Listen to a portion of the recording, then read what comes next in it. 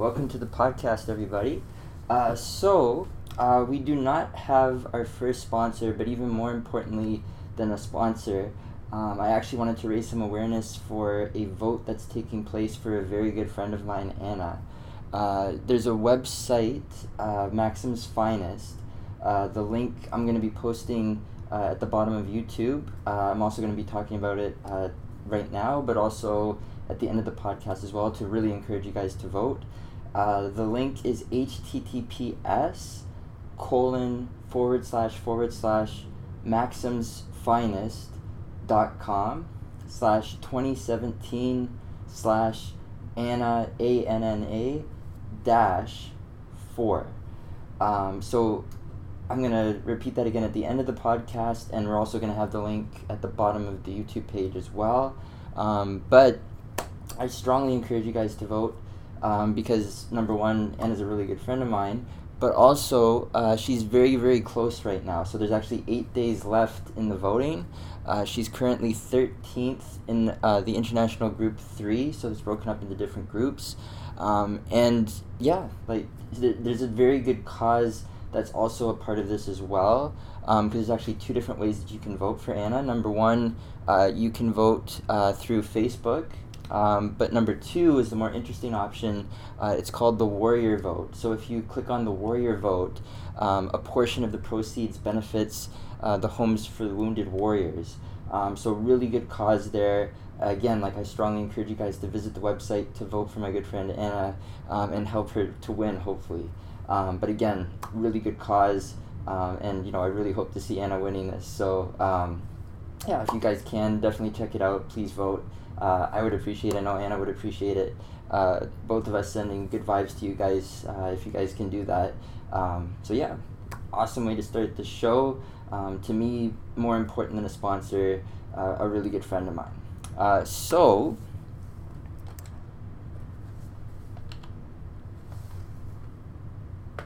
The other bit of good news that I wanted to share with you guys is about this podcast. So this podcast is now officially approved for iTunes. I'm so excited about that. This is something that we've been wanting for quite some time. I say quite some time, but this is only the third day of this podcast, and this is only the third episode of this podcast. So the fact that we're already official, and to me, if you're a podcast and you're not on iTunes, you're not really official yet. But for us to be on iTunes, I think makes it more than official. And I'm so excited. When I got the email from iTunes about this, I was just so excited, so happy about it. And again, it's not so much because of what we're doing here with this podcast. It's about what you guys are doing in terms of the awareness that you guys are making for this and creating for this podcast, the support that you guys give to me on Facebook, on Twitter, personal messages, everything. It means so much. The support and love that you guys have shown me. It's just great. It's another step for this podcast. It's a big step. Anytime that you're officially on iTunes for anything, that's a big deal. So that was probably one of the most proudest things for me personally in my entire life, to become officially a podcast on iTunes. Huge deal. So before I forget, I do want to encourage you guys, no matter how you watch this podcast or listen to it, whether it's YouTube, podcast.com, through Facebook, however you guys listen to this podcast, add another way. Add iTunes, because it's a great way for you guys to listen to this podcast on the go, when you're commuting, when you're at work, if you're just lounging, if you're relaxing at home, you've got the earbuds in. It's a great way for you to also listen to this podcast. So the link for this for us on iTunes is https://itunes.apple.com/ca/papa-johns, JOHNS without the apostrophe, JOHNS dash brain dash droppings slash, and this is where you're going to want to grab your pencil or pen, ID 1278787736. So again, that last part, really long. ID 1278787736.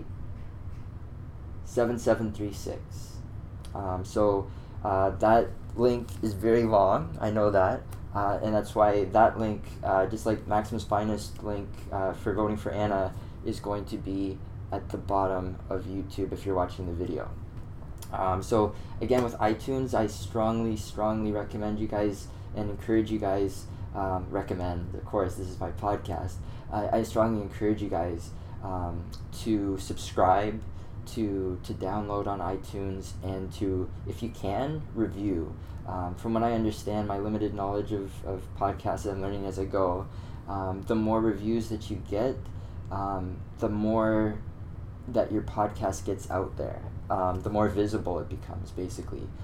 So that would be the ultimate goal for this podcast, is to become bigger and bigger in terms of its audience, to become very visible as much as possible. That would definitely be the goal for this podcast. So again, I love you guys. I thank you guys for the support already that you've been giving.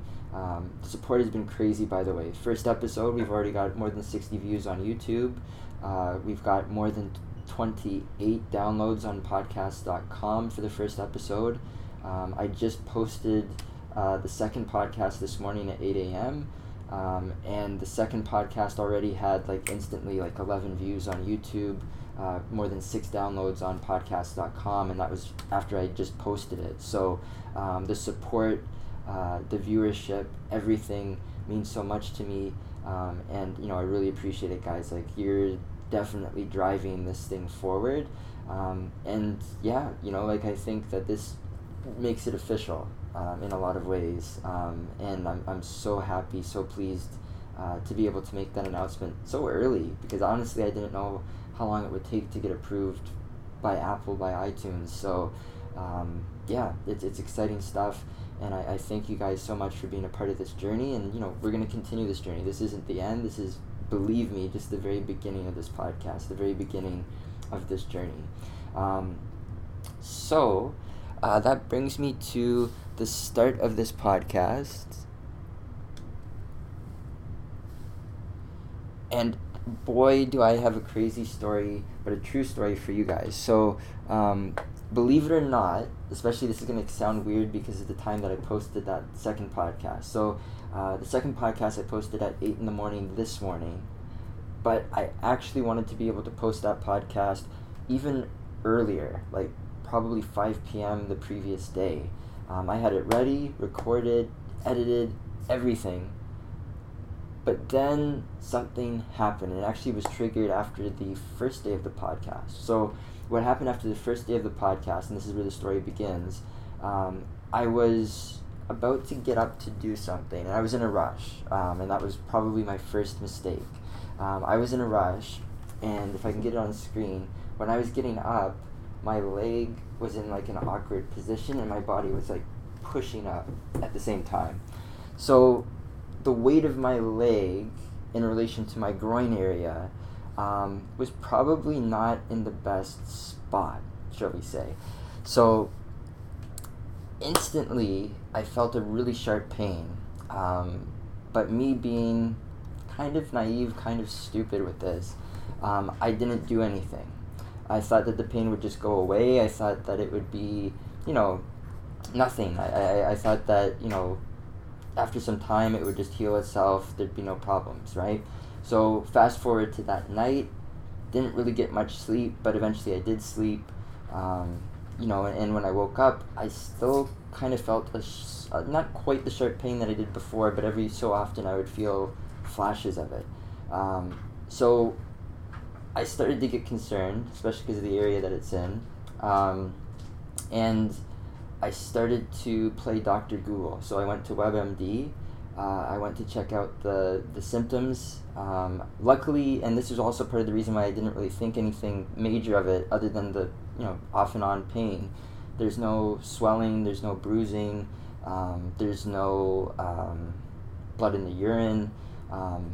This podcast is now rated explicit on iTunes, I think for the right reasons. It's going to be unfiltered, and this story is definitely explicit and unfiltered. But yeah, so there wasn't really like any crazy symptoms for this other than like an off and on pain, not like a throbbing pain, but just like, every once in a while I'd be sitting down and I just kind of feel a little bit of tension, a little bit of pain there. So ultimately, after I recorded the second podcast yesterday and did the editing, I still kind of felt a little bit of a pain going on. So when I played Dr. Google, when I checked it on WebMD, what came up with the symptoms I was having is something called testicular torsion. So testicular torsion I was looking into, and it scared the hell out of me when I found out about it, when I was reading about it, I mean. So, basically the prognosis for it, they were looking at like, if you haven't gone to the emergency, 6 hours after it happens, you're probably in trouble. You might actually lose that testicle. You probably won't be able to have kids, that type of thing. So as soon as I read that, I said to myself, this is fucking insane. I need to go right now to the hospital. So I did.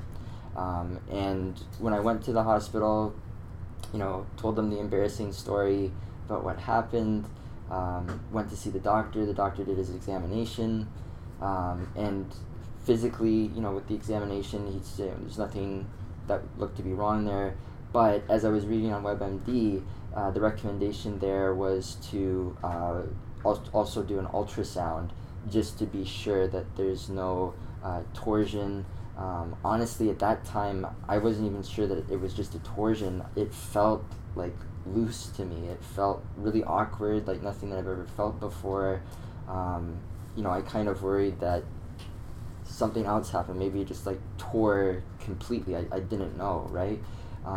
But again, there was no bruising. There was no blood in the urine.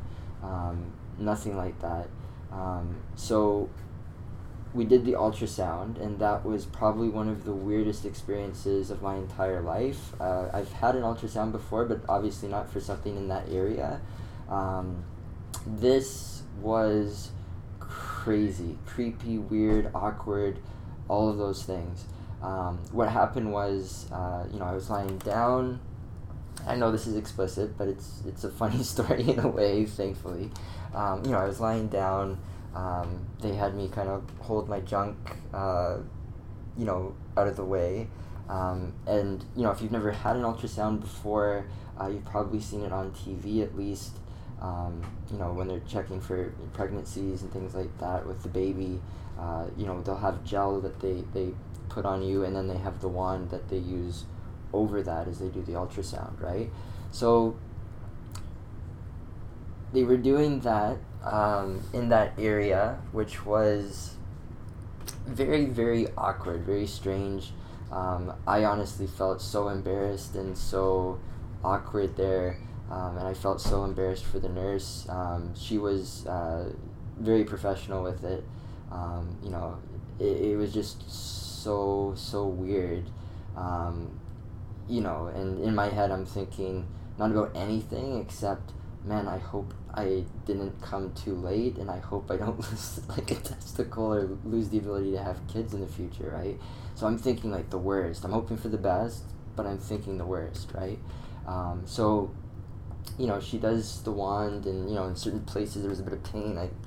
The pain was still there with the wand kind of going into that area, but the results for the ultrasound came back. The doctor was right with the physical examination. As it turned out with the ultrasound, it also showed that there's no issues down there, as Donald Trump would say, but unlike Donald Trump, there really is no issues down there.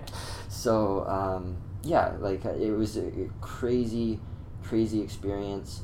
WebMD probably just heightened my concerns about the symptoms that I was having. Thankfully, everything is okay. I'm happy to report to you guys. So, yeah, believe it or not, that is actually the exact true story. Has to be, because why would I make something like that up? Of why the podcast was delayed being posted. Believe it or not, it was actually already edited. It was ready to be put up on YouTube and podcast.com, but yeah, that kind of took the priority when I read about the issues there with testicular torsion. So luckily, nothing like that. Thankfully, thankfully indeed. So, the other thing that I wanted to talk about with you guys on a much lighter note, although that is a kind of funny story, and that's why I shared it with you guys, is more of a local story. So, if you're watching this podcast from anywhere other than Toronto, you're probably going to tune out or not be as interested in this part. I apologize in advance. But if you are in Toronto and you are listening to this podcast, you'll probably understand where I'm coming from with this. So the TTC is the subways, the buses in Toronto. They are basically phasing out Metro passes. They're phasing out tokens, which for a lot of people, myself included, is what we use to take the subway, to take the bus to and from work, etc. in the city. So they're phasing it out in favor of a Presto Pass, is what they call it.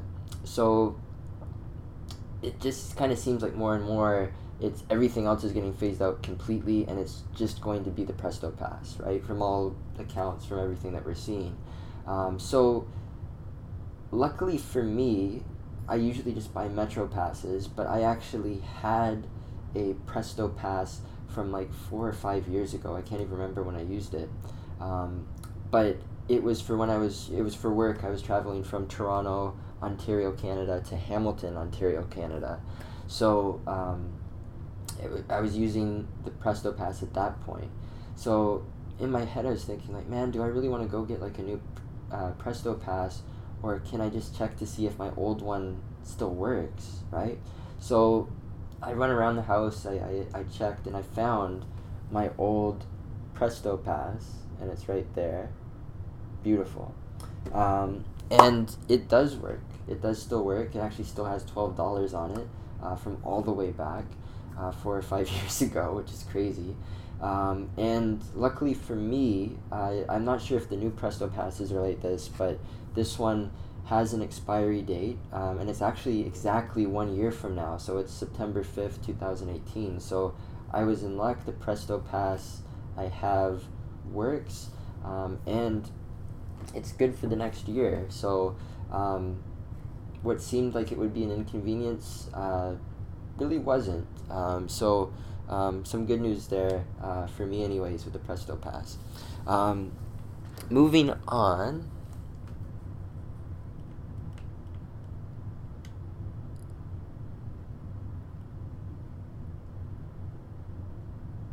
So, as you guys saw yesterday in yesterday's podcast, and even probably the first podcast episode as well, I am a huge wrestling fan. I love watching wrestling. I have ever since I was a little kid. I still do to this day. I know a lot of people beat me up about it. John, why the hell do you still watch wrestling? Don't you know it's fake? Of course I know it's fake. It's just, I don't know, something about it I've always liked. It's like so much entertainment. There's so much to it, and there's a lot of stuff to look at just for laughs, just to see like how ridiculous and crazy it gets, the mistakes sometimes that get made. So what Matthew does with Botchamania, which we talked about yesterday, it's really part of the reason why I still watch it, is because it's just fun to see like how ridiculous it gets. No better example of that than this. So for those of you guys that are wrestling fans, you'll definitely know who Jeff Jarrett is. Jeff Jarrett is right here, and this is also a tweet from Matthew for Botchamania. He was saying, people didn't believe me when Jeff Jarrett was throwing tacos into the crowd, so here's a gif of exactly that.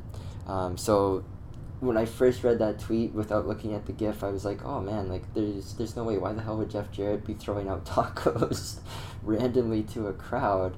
But sure enough, that's exactly what he was doing. So sometimes you see some pretty ridiculous stuff in wrestling, and that was a really good example of that.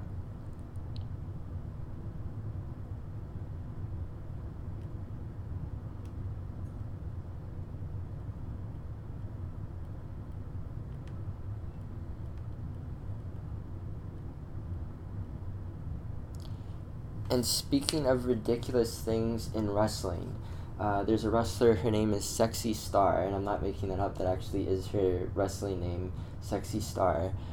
She got smacked with a chair, with a steel chair, in this match, and this is what this GIF is showing. You see it right there.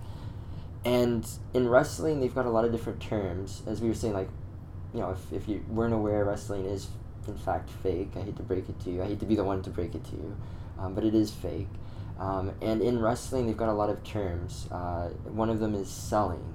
And selling, what that means is basically, when something happens. So, for example, if you were to get punched like that, if I was doing this, I'm not selling it, right? Because I'm not responding to getting hit, right? So in this case, what she's doing is she's getting hit with the chair. And how she's selling it is she just wanders aimlessly outside of the ring, which I found to be totally ridiculous. And I'm not totally familiar with Sexy Star. She's not a wrestler for the WWE, which is the main wrestling promotion. And this probably shows you why. If somebody was to hit you in real life with a steel chair, you're probably not going to respond to that by like randomly, aimlessly walking around without really selling it. So I thought that was pretty silly and definitely something that I wanted to share with you guys, especially the wrestling fans that are watching this podcast. The other thing is some tweets that I found, some inspirational tweets, again, from Billionaire Mindset. One of them was, everyone you meet has something to teach you. And I think that rings so true. I think in many ways. The positive way, obviously, like if you meet somebody and you respect how they interact with others, how they help others, just, what they do, their essence, right? How they do things. In that way, like, you're learning from them, in a positive way. But there's also a saying, you learn from other people's mistakes, or at least you can, right? It's sometimes a choice that you make.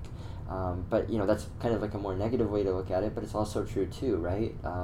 You learn from other people's mistakes just as much as you learn from your own sometimes. So in that way, they're also teaching you. So I agree with that statement. I think everybody that you meet in life, in one way or another, actually does have something to teach you, whether that be in a positive way or you're learning from their mistake.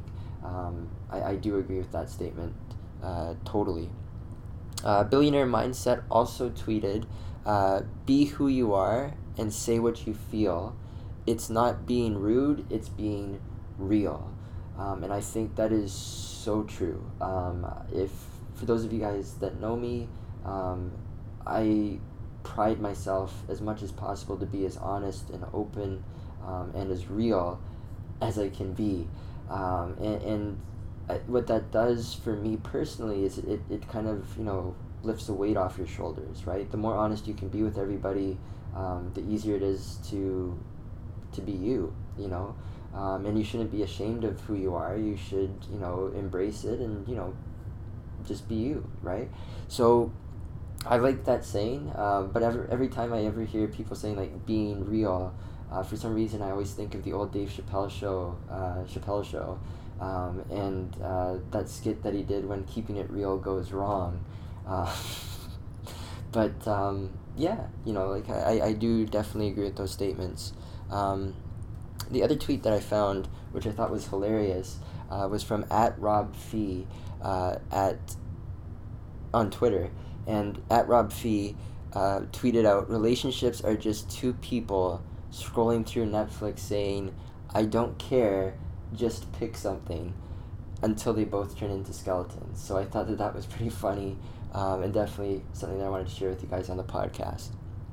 The next tweet, I also was dying laughing when I saw this. I still, when I see this image, I can't stop but laugh. This was a tweet from @ScottM1987. And in this tweet, he's saying, I've never heard of you, and from a cursory glance, you have a 0.01% of the views of a guy who reviews energy drinks in a 3-piece suit. So this image is absolutely ridiculous to me. So this is, in fact, and it looks like it's showing up pretty well on the screen, but this is, in fact, a Monster energy drink that this guy has on his table, and he's in a three-piece suit, and he's drinking the energy drink in a wine glass. It's so over the top. It's so crazy. In a way, like, I truly hope that this is just this guy being funny, and maybe, I don't know, maybe he does this on a show online. I'm not familiar with who this guy is. I hope, because if he takes it that seriously, if he takes energy drinks that seriously, I kind of have to worry, dressing up like James Bond and sipping on energy drinks. But, yeah, like, I just find that, I still find that every time I look at that picture, like, at least, like, a smile or a smirk will come on my face, because it's so over the top, it's so ridiculous, and I wanted to share that with you guys, because it is so ridiculous. So, moving on, to a basketball game, and this was actually a celebrity basketball game, from yesterday, and more on this show, you guys will be seeing sports. I don't really think we've talked that much about sports on this show yet. But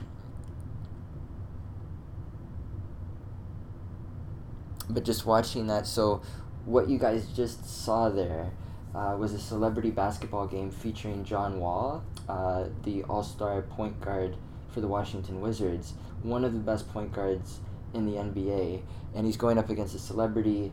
And you know, in basketball, you've got the term like break the ankles. You know, when you've got somebody on defense, and you know you're dribbling the ball, and you actually get them to, you know, go way out of their way, and you just go all the way around. You basically make them look like a fool. In this case, not only did he break his ankles, I think he broke that guy's body, because, man, like, not only does he go in the totally wrong way with his legs, but he fell backwards.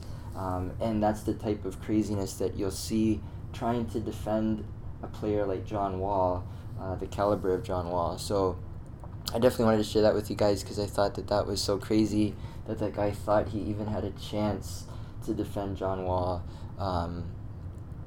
Yeah, I don't know what he was thinking. As a matter of fact, Kid G agrees with me. His tweet, he said, I heard of ankle breaking, but this looks like John Wall just dismembered this guy. Somebody call 911. And I would agree, like, he didn't just break his ankles. He definitely dismembered that guy. The next thing that I wanted to show you guys, but to be honest with you guys, I don't think that I can, because it will probably get us kicked off of YouTube, because it features the Law and Order theme. Is actually a tweet from CJ McCollum. He's also a player for the Portland Trail Blazers. This was a hilarious tweet.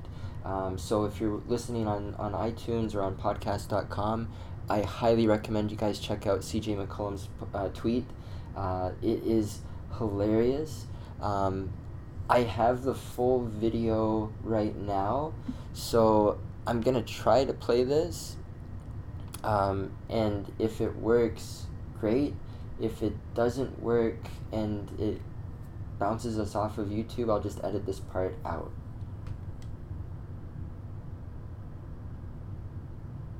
The outstanding defenders, McCollum gets it to go. They have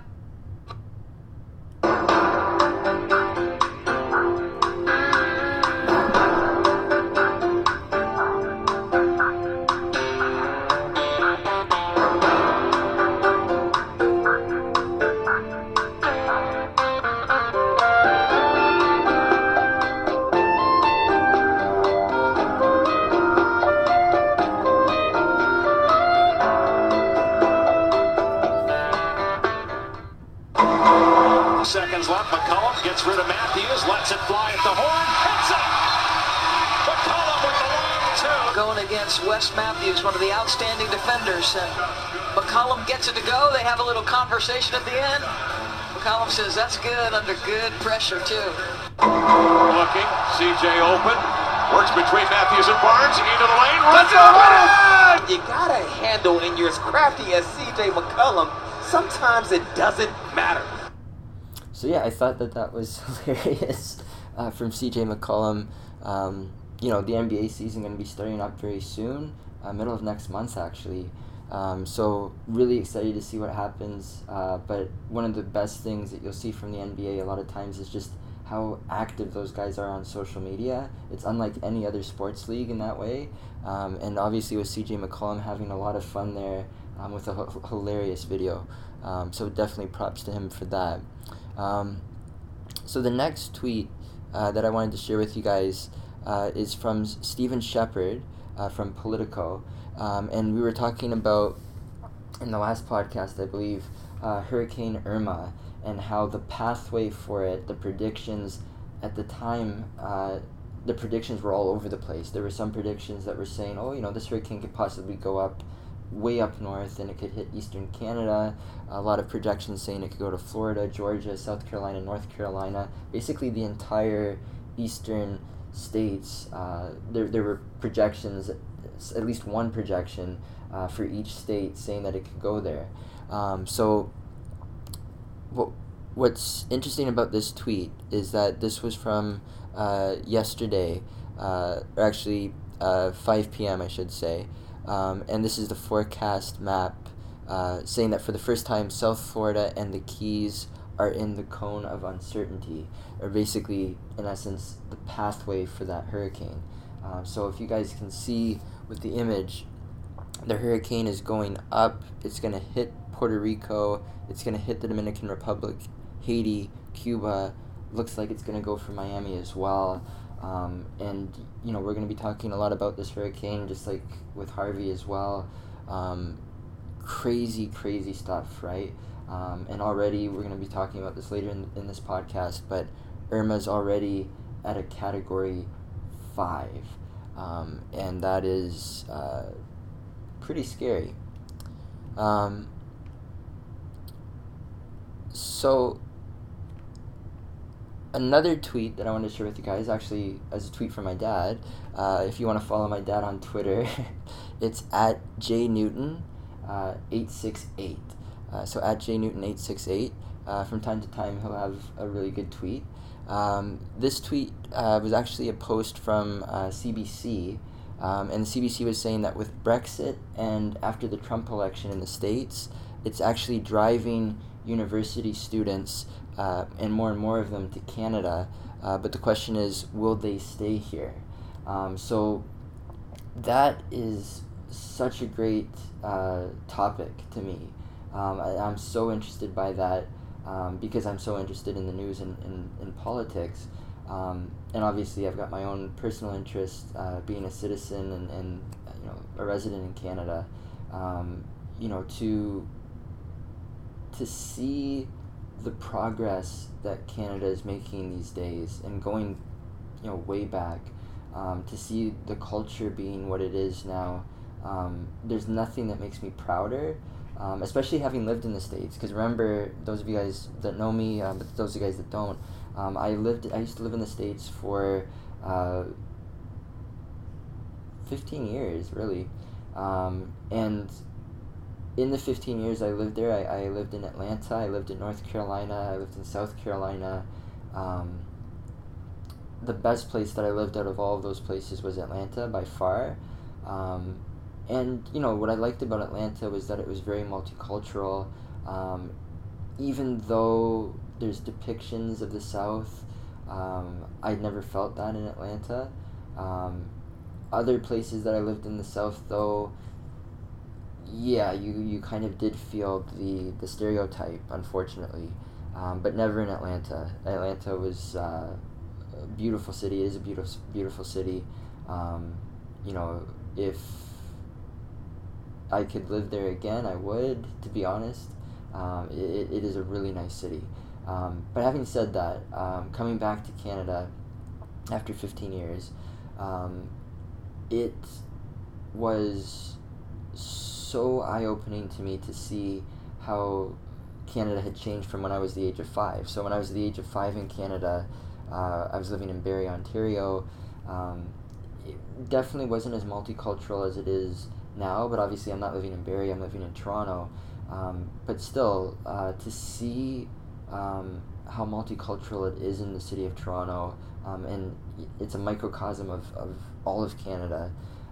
It's so awesome to see how cultures work with one another, respect each other, love each other. It's so rewarding to me. It makes me so proud to be a Canadian and to be living in Canada. I can't say enough. Like it's truly now showing with an article like this that it's becoming a beacon of hope in the world. Where there's so much ugliness, so much hatred, and just pure vile, just ugliness. That you see coming out of parts of the United States, that you see coming out of the United Kingdom against other European countries with the Brexit vote, the pure ignorance that you see, it's disgusting in so many ways, and to be living in a place where it is the exact opposite of that,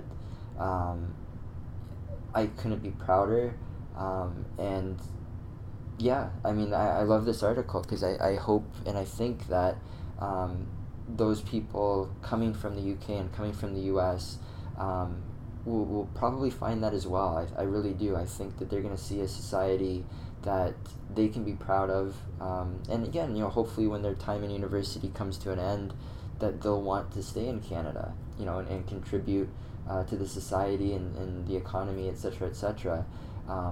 But if nothing else, like just for them to see that experience, like what it's like to be in Canada, it's great, and it's great to see like it's actually gaining steam and stories on the CBC even.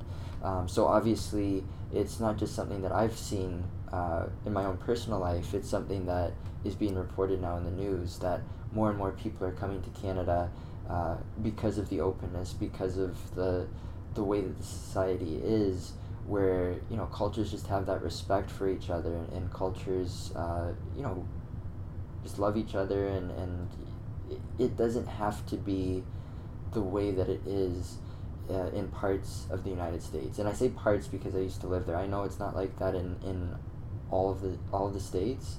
I know it's not like that in most of the states, but you do have those pockets of people that cling to ignorance, I think, for nothing more than just the fact that they're just not that well educated, or they've been misled.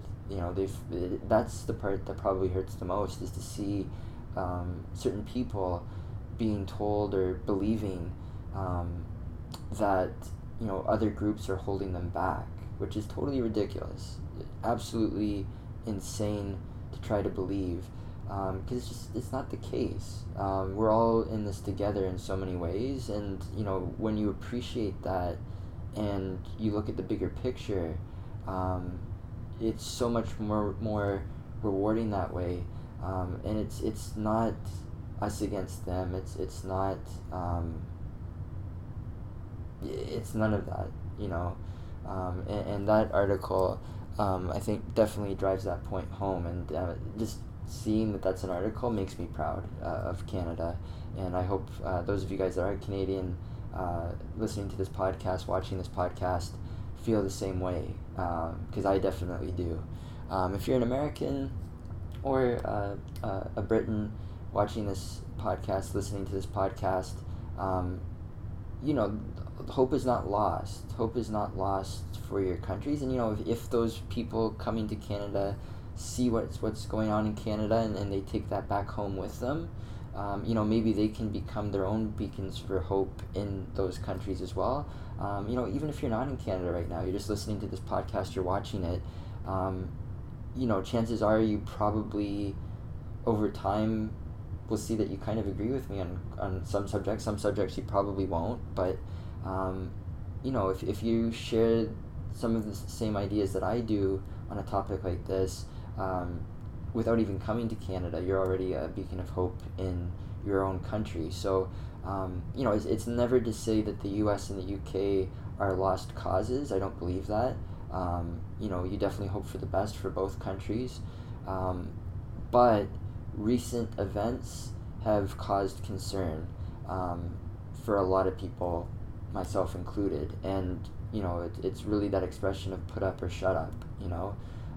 It's time to see, especially politics-wise, what the citizens will do to create change in those countries, because clearly the actions that are going on in both countries are just tearing people apart instead of bringing them together, and that never works. That historically is a formula for disaster. And we'll be talking about that a lot on this podcast. It's something that I'm definitely very passionate about, as you can probably tell. But yeah, it's an interesting thing, and I'm very proud to see that for Canada.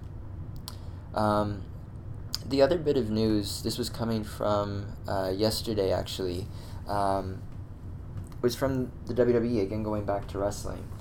So the WWE on Labor Day announced that for the first time ever, their live show on Mondays, Monday Night Raw, will be broadcast live on Christmas night, December 25th, and New Year's Day, January 1st. So basically what that means is they are actually going to be forcing their wrestlers, their performers, to work on those 2 days. And, if you're not that familiar with wrestling, I can tell you, because I am such a huge fan of wrestling, that those guys are on the road traveling. They might as well be 365 a year, man. Like, they go out all over the world, and they don't get enough credit for that. There's so many wrestlers that you hear about tragedies because of it, just like the rigors of that type of travel. There's so many wrestlers that you hear about, they have issues with their relationships because of the constant travel. If they've got kids, like that's hard as well, obviously. It's rough, man. Like, being a wrestler it's not easy in any stretch, but like this, you want to see something better than this. And I think it was interesting to see like the reaction to this, because the WWE made this announcement thinking, the fans for wrestling, like, they'll be so happy because they get to see like a live show on Christmas Day, and they get to see a live show on New Year's Day this year or next year. And the response was not that. The response was very much like what I was just saying. Like, what? Like, give these guys like a break. Can you not show just like the best of for the year on that night? Stuff that's already in the can. Just like show the best matches or whatever. Why would you have those guys on like the few days where they actually can go home, work? And why would you announce that on Labor Day? Like, not a good look for the WWE. I'm a huge fan of the WWE. This doesn't change that. But it's still disappointing. It's a lot of audacity to make that type of announcement on Labor Day. And a friend of mine on Twitter, Mike, at Ravens Mike on Twitter, he asked the one-word question that all wrestling fans ask with that is why? Why? So very interesting, and there was a lot of tweets about this. One of them again from Matthew. He was saying, for the wrestler's perspective, Mr. McMahon, would it be possible to take Christmas Day off to be with my family? And then there was a great gif here of Michael Caine from the Muppets Christmas Carol, and it says unemployed. Right, and so he's playing Scrooge in that movie, and there's a line in that movie where he's just yelling, unemployed, and you could probably even visualize Vince McMahon saying that to the wrestler. So really weird timing from the WWE. The reaction, again, this is another reaction. They actually announced this on Labor Day, like the balls that takes to do that. On a lighter note, though, as I was saying in the first podcast, like, this podcast, in so many ways is inspired by Joe Rogan's podcast, the Joe Rogan Experience, or JRE. I'm a huge fan of that podcast. I have been really since they started. and they've been going on for years. They're actually over 1,000 episodes now. So one of the guests that's always on, a good friend of Joe Rogan's, is Joey Coco Diaz, a comedian. And this tweet actually is a joke. It's a meme based on Joey Coco Diaz, because he actually at one point in one of the podcasts, he actually was saying that it's when it comes to food, it's either blue cheese or go fuck your mother, was his quote. So this meme, very, very popular meme. I'm sure you guys have seen it online. It shows Joey Coco Diaz staring at blue cheese, and beside him he's got ranch dressing. She doesn't look happy. So yeah, like really, really funny meme. Definitely capturing that moment from an older podcast, the Joe Rogan Experience. So as I was saying, this show will definitely cover a lot of wrestling, and already we have. There's more wrestling to talk about because, last night was Monday Night Raw. So some opinions and some jokes about Monday Night Raw. And again, like, to be honest with you guys, like, when people ask me, like, why am I still a fan of wrestling, this is why. Like, the humor of what happens, and a lot of times, like, unintentional humor is what draws me to it still. It can get so crazy and so unintentionally funny, and these tweets kind of show that. So for those of you guys that saw Monday Night Raw, this will make sense. If you didn't see Monday Night Raw, you'll probably want to skip this part of the podcast because it may not even mean anything to you. But if you're an old wrestling fan that's just not watching anymore, maybe this will mean something to you. So one of the tweets, all these tweets, it seems like, from WWE Creative Humor on Twitter, definitely one of the funniest accounts on Twitter when it comes to wrestling. I highly recommend everybody follow them if you are a wrestling fan. They always crack me up, and this is no different. So last night on Monday Night Raw, there was actually the main event featured The Big Show against Braun Strowman inside of a steel cage. So it was the main attraction, it was the main event, and it's very much in wrestling what they call like a gimmicks match,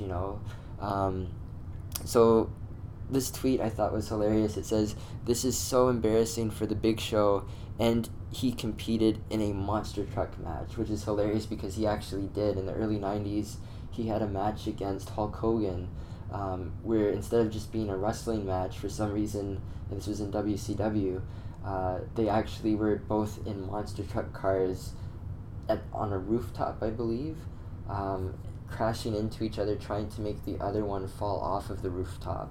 It was so crazy and so stupid. But this tweet kind of says that, like, this is embarrassing for The Big Show, and he was in the monster truck match in the past. So, that tells you what you need to know about that match. Another tweet which I thought was hilarious was, "It's nice to have a match involving The Big Show and a cage that doesn't also involve Enzo Amore being coated in baby oil." So that was also hilarious. For those of you guys that aren't aware, The Big Show took on another wrestler, Big Cass, in a match where another guy, Enzo Amore, another wrestler, was put into a shark cage, so a small cage, and then he was lifted and suspended above the ring so that he couldn't interfere in the match. And what he did was he actually had baby oil, I guess, in his pocket. So hopefully it was planned. I don't know why else he would have baby oil in his pocket, I can assume. But yeah, like, he was pouring baby oil on himself to get through the bars of the cage so that he could sneak and jump down, only to get booted in the face by Big Cass. But I thought that was another funny dig at the WWE and The Big Show. The next tweet, this would send a message to Brock Lesnar. Braun Strowman actually scheduled in the next pay-per-view to face Brock Lesnar for not the WWE Championship, but the Universal Championship. But we all know that Brock Lesnar doesn't watch Raw. So that's a huge dig. Brock Lesnar, most people are aware of who Brock Lesnar is. If they don't watch wrestling, it's because, he was a competitor in the UFC. And with Brock Lesnar, he's currently like what they call a part-timer, basically meaning that he wrestles a very, very unique schedule where a lot of times he's just wrestling like 4 pay-per-views in the year when they have like at least 12, almost 1 for each month, sometimes 2 in a month. And somehow, twice now, they've decided, because of the star, I guess, that Brock Lesnar is, to give him the championship. But he's very rarely on the shows, and I like that dig because, it's kind of saying, does Brock Lesnar even really care? Like, he probably doesn't even watch the show, which is hilariously probably true. And then the next tweet, which I thought was good, is that Big Show without facial hair is the thing of nightmares. And I would agree with that. If you watched Raw lately, you've seen that the Big Show, who used to have like a really, really long beard, shaved it recently, clean shaven, and he's also bald. So he looks different. But they're saying that he looked like the thing of nightmares, so I thought that was pretty funny. So that takes me to, I thought, a really great tweet. This was a tweet from Jason Overstreet, again going back into politics for a second.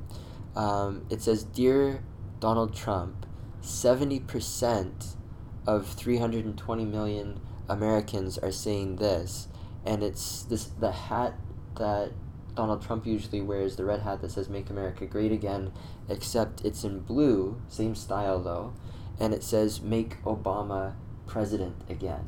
If only. Obviously constitutionally, a president can only have 2 terms, but I remember as the election was going on, thinking to myself, man, if there's any way that Obama could at least continue until we find some better candidates. In my opinion, Obama did a lot of great things in office. In my mind, is he the greatest president of all time? No, but if you look at what he had to work with, especially dealing with a Republican majority Congress, he did very well in my mind. There's a Vice documentary. It's on YouTube actually. If you guys look for it, that they did, it was actually a special they did on HBO, talking about the current, or actually it's not current anymore, but how things were when Obama was leaving office, and just how the government there, especially Congress, has become so broken, and how it's remarkable that anything even does get passed in Congress anymore, and how Obama was dealing with that, how he was trying to work with that. I thought that this hat is hilarious, but at the same time, it pulls at the heartstrings, because I think for a lot of people, myself included, I would much rather have Barack Obama in office, especially more so than Donald Trump right now. Going back, though, to more WWE creative humor, this match is sponsored by Carl's Jr., the replays are sponsored by Little Caesars Pizza, Raw is sponsored by obesity and diabetes. I thought that was hilarious, because it's true, they actually are sponsored by both of those sponsors. But, of Carl's Jr., Little Caesars Pizza, if you guys are listening, we're still looking for a sponsor for this podcast. We'd love to promote you guys, especially now that we're officially on iTunes. So, hit us up on Twitter, hit us up on YouTube, Facebook. We can make it happen, right? So instead of making fun of you guys, we could actually promote your products at your fine establishments. Wink. So going back, more deep WWE creative humor, Michael Cole was saying, "Thank you for ignoring your family on Labor Day to watch Raw. I'll see you again on Christmas." So again, a dig at the WWE wanting to have people work on Christmas. I thought that was hilarious. So moving forward a little bit, 14 hours ago, so we're this is, again, I told you guys this is going to be a long podcast, but for the right reasons. Lots of good stuff to talk about. So 14 hours ago on UberFacts, there was a tweet that they had that the Office of the Future project in Dubai features the world's first 3D printed office that took 17 days to print. So 3D printers are astonishing, just the technology and the fact that they actually were able to print an entire office in Dubai in just 17 days with that technology is incredible. And that, I think, was something very cool that I wanted to share with you guys on the podcast. The other thing I wanted to share with you guys on the podcast, this was a bit of craziness, I think, a bit of humor though, when it comes to video games. So video games, if you guys follow me on and subscribe on YouTube, you'll see that it's not just the Papa John's Brain Droppings podcast. There's also a lot of video games that I play that I post on YouTube as well. So I'm an avid gamer, have been since I was a kid. It's another passion that I have is video games. I actually, growing up, wanted to do animation, computer animation, not so much because of video games, but more because as a kid I was watching the first Toy Story movie, and just like the graphics and everything about it just blew me away at the time, which is hilarious now if you look at graphics nowadays, but it inspired something in me that I was interested in. Still am, you never know. You're never too old to do something different. You could always go into that, because I do still have that passion. But anyways, that's kind of a long story there. What was crazy when it comes to video games recently is that Nintendo came out the other day, and they kind of randomly said that it's official, Mario is no longer a plumber. That's pretty crazy. If you've ever played Super Mario, if you've ever played Mario Kart, any of the games featuring the character from Nintendo, Mario, like, he's always been associated as a plumber. He's always coming out of the pipes, the green pipes in those games. But there was a lot of reaction to that, obviously. I think maybe this might have been a misstep for Nintendo, and everybody on Twitter had some fun with it, so I wanted to share that with you guys, because it's hilarious to me.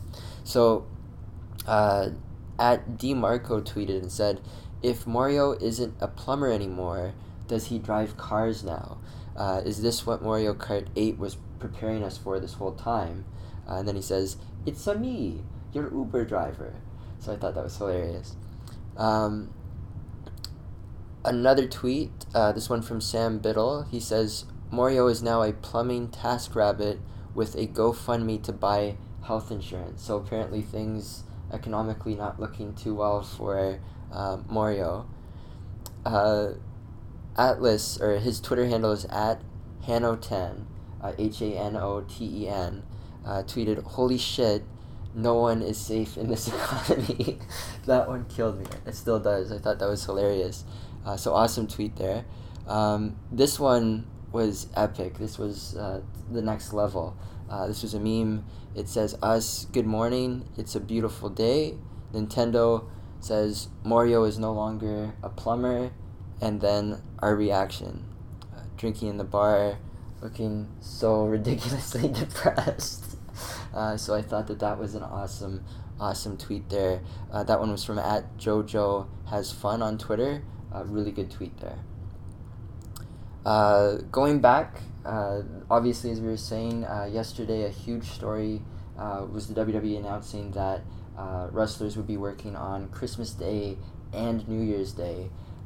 So Brian Maxman on Twitter tweeted saying, "Reason number 34,876 why wrestlers need a union."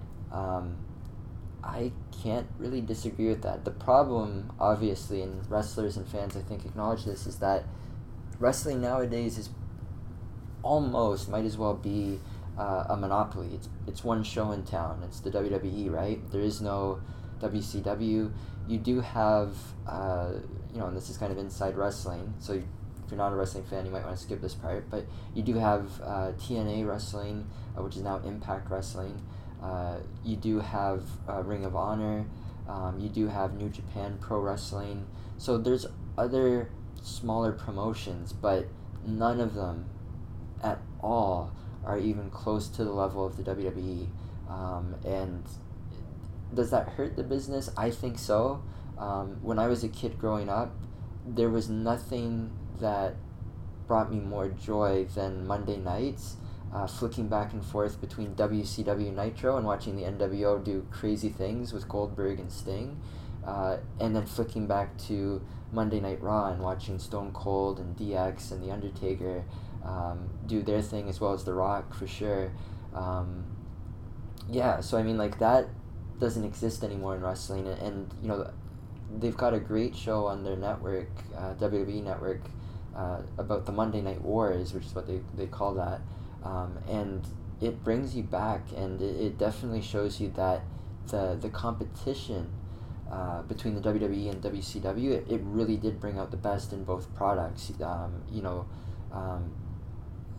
You watch wrestling nowadays, and lately it's gotten better in a lot of ways. There's still some things I think they could improve on, but there's been some stretches there that I've been watching where I've been watching, like, going, man, like, why do I still, like, asking myself, like, why do I still watch this?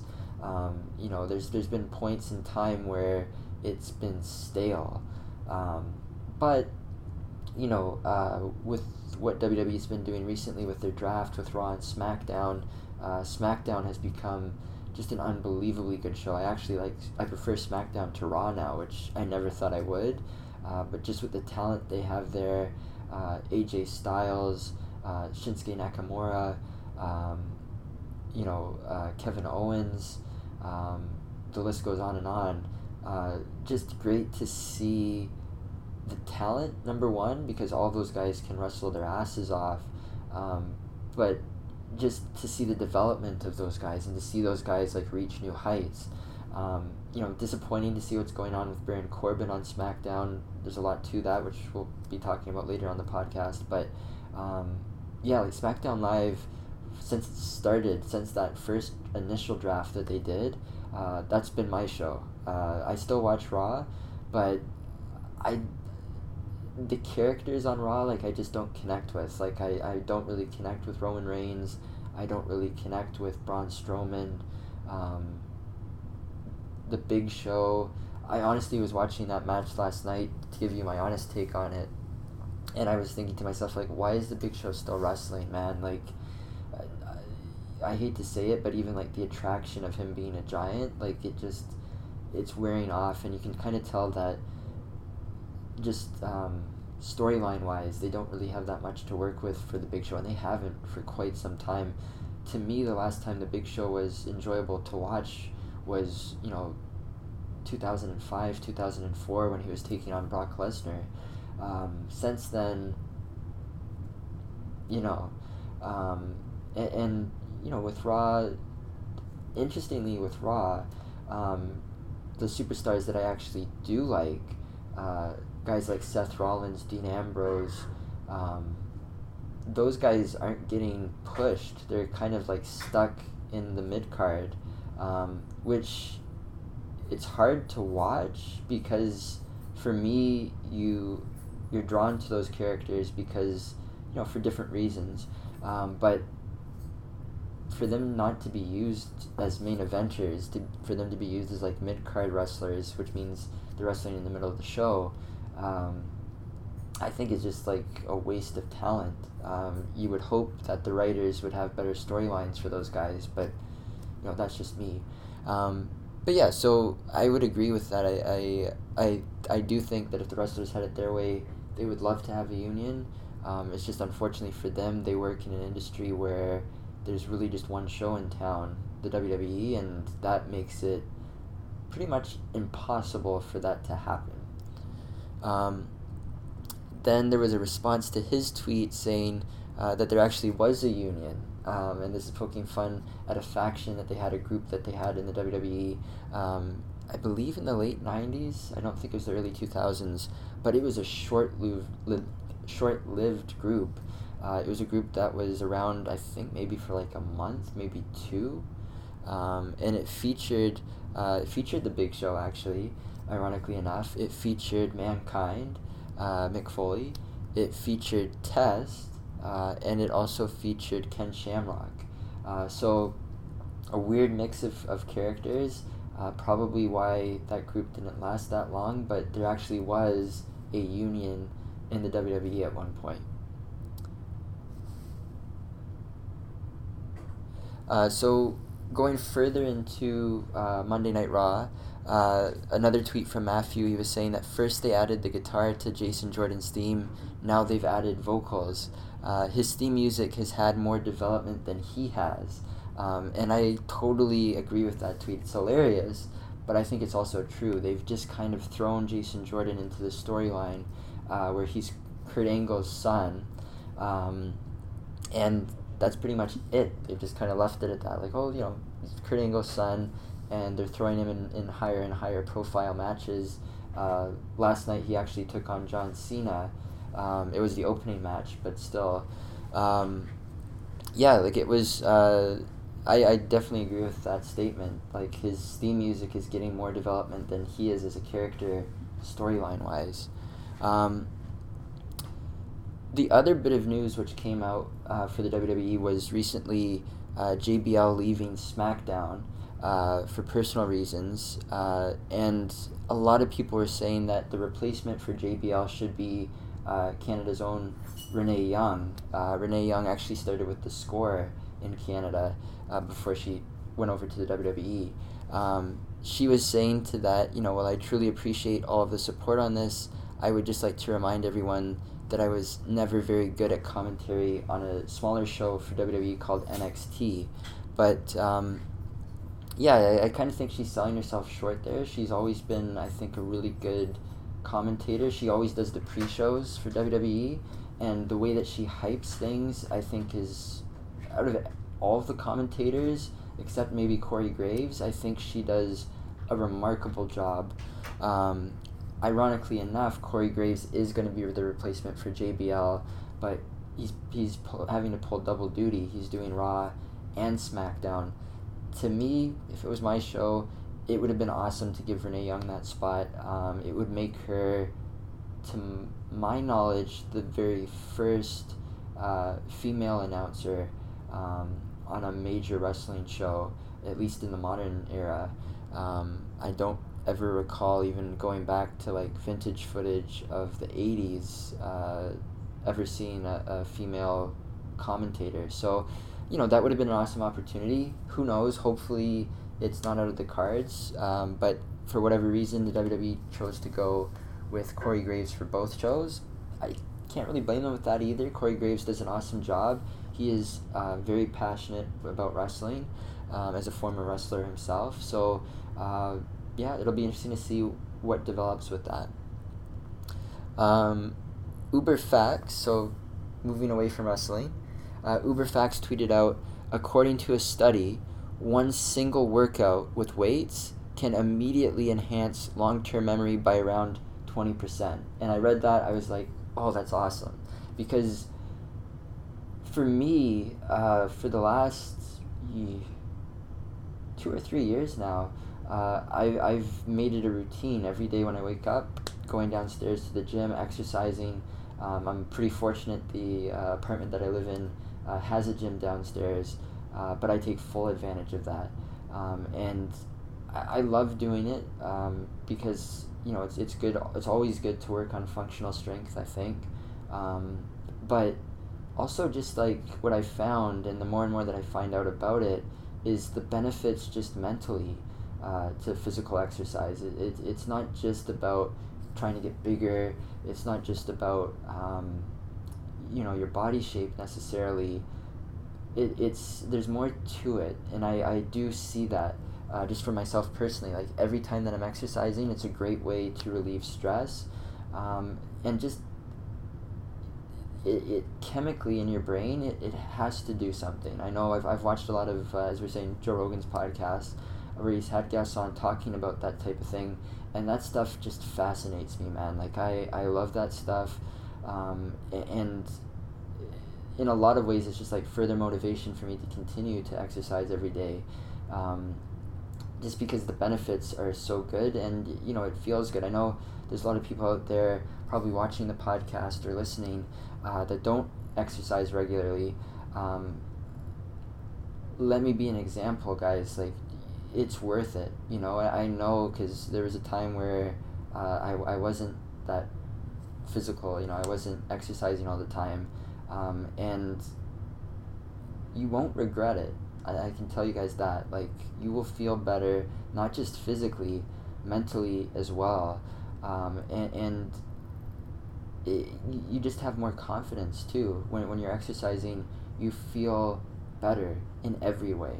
And I know if you're not exercising regularly, when you first make that huge leap of faith and you start going into it, you do get sore. I definitely remember when 2 or 3 years ago, when I was starting to exercise again, that first week or two, you do feel some stiffness, some soreness, but the key to that, warm up before, warm up after your exercises, to minimize any type of risk of that, any type of risk of injury. Mobility exercises, it's hilarious because you hear it all the time. People talk about yoga, people talk about different ways to move their body, to stretch. To me, like, that is just as important, maybe even more so than the actual exercises themselves sometimes.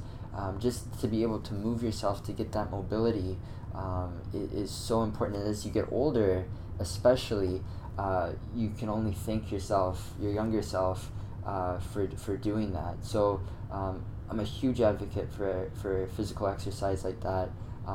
Me personally, more so for functional strength.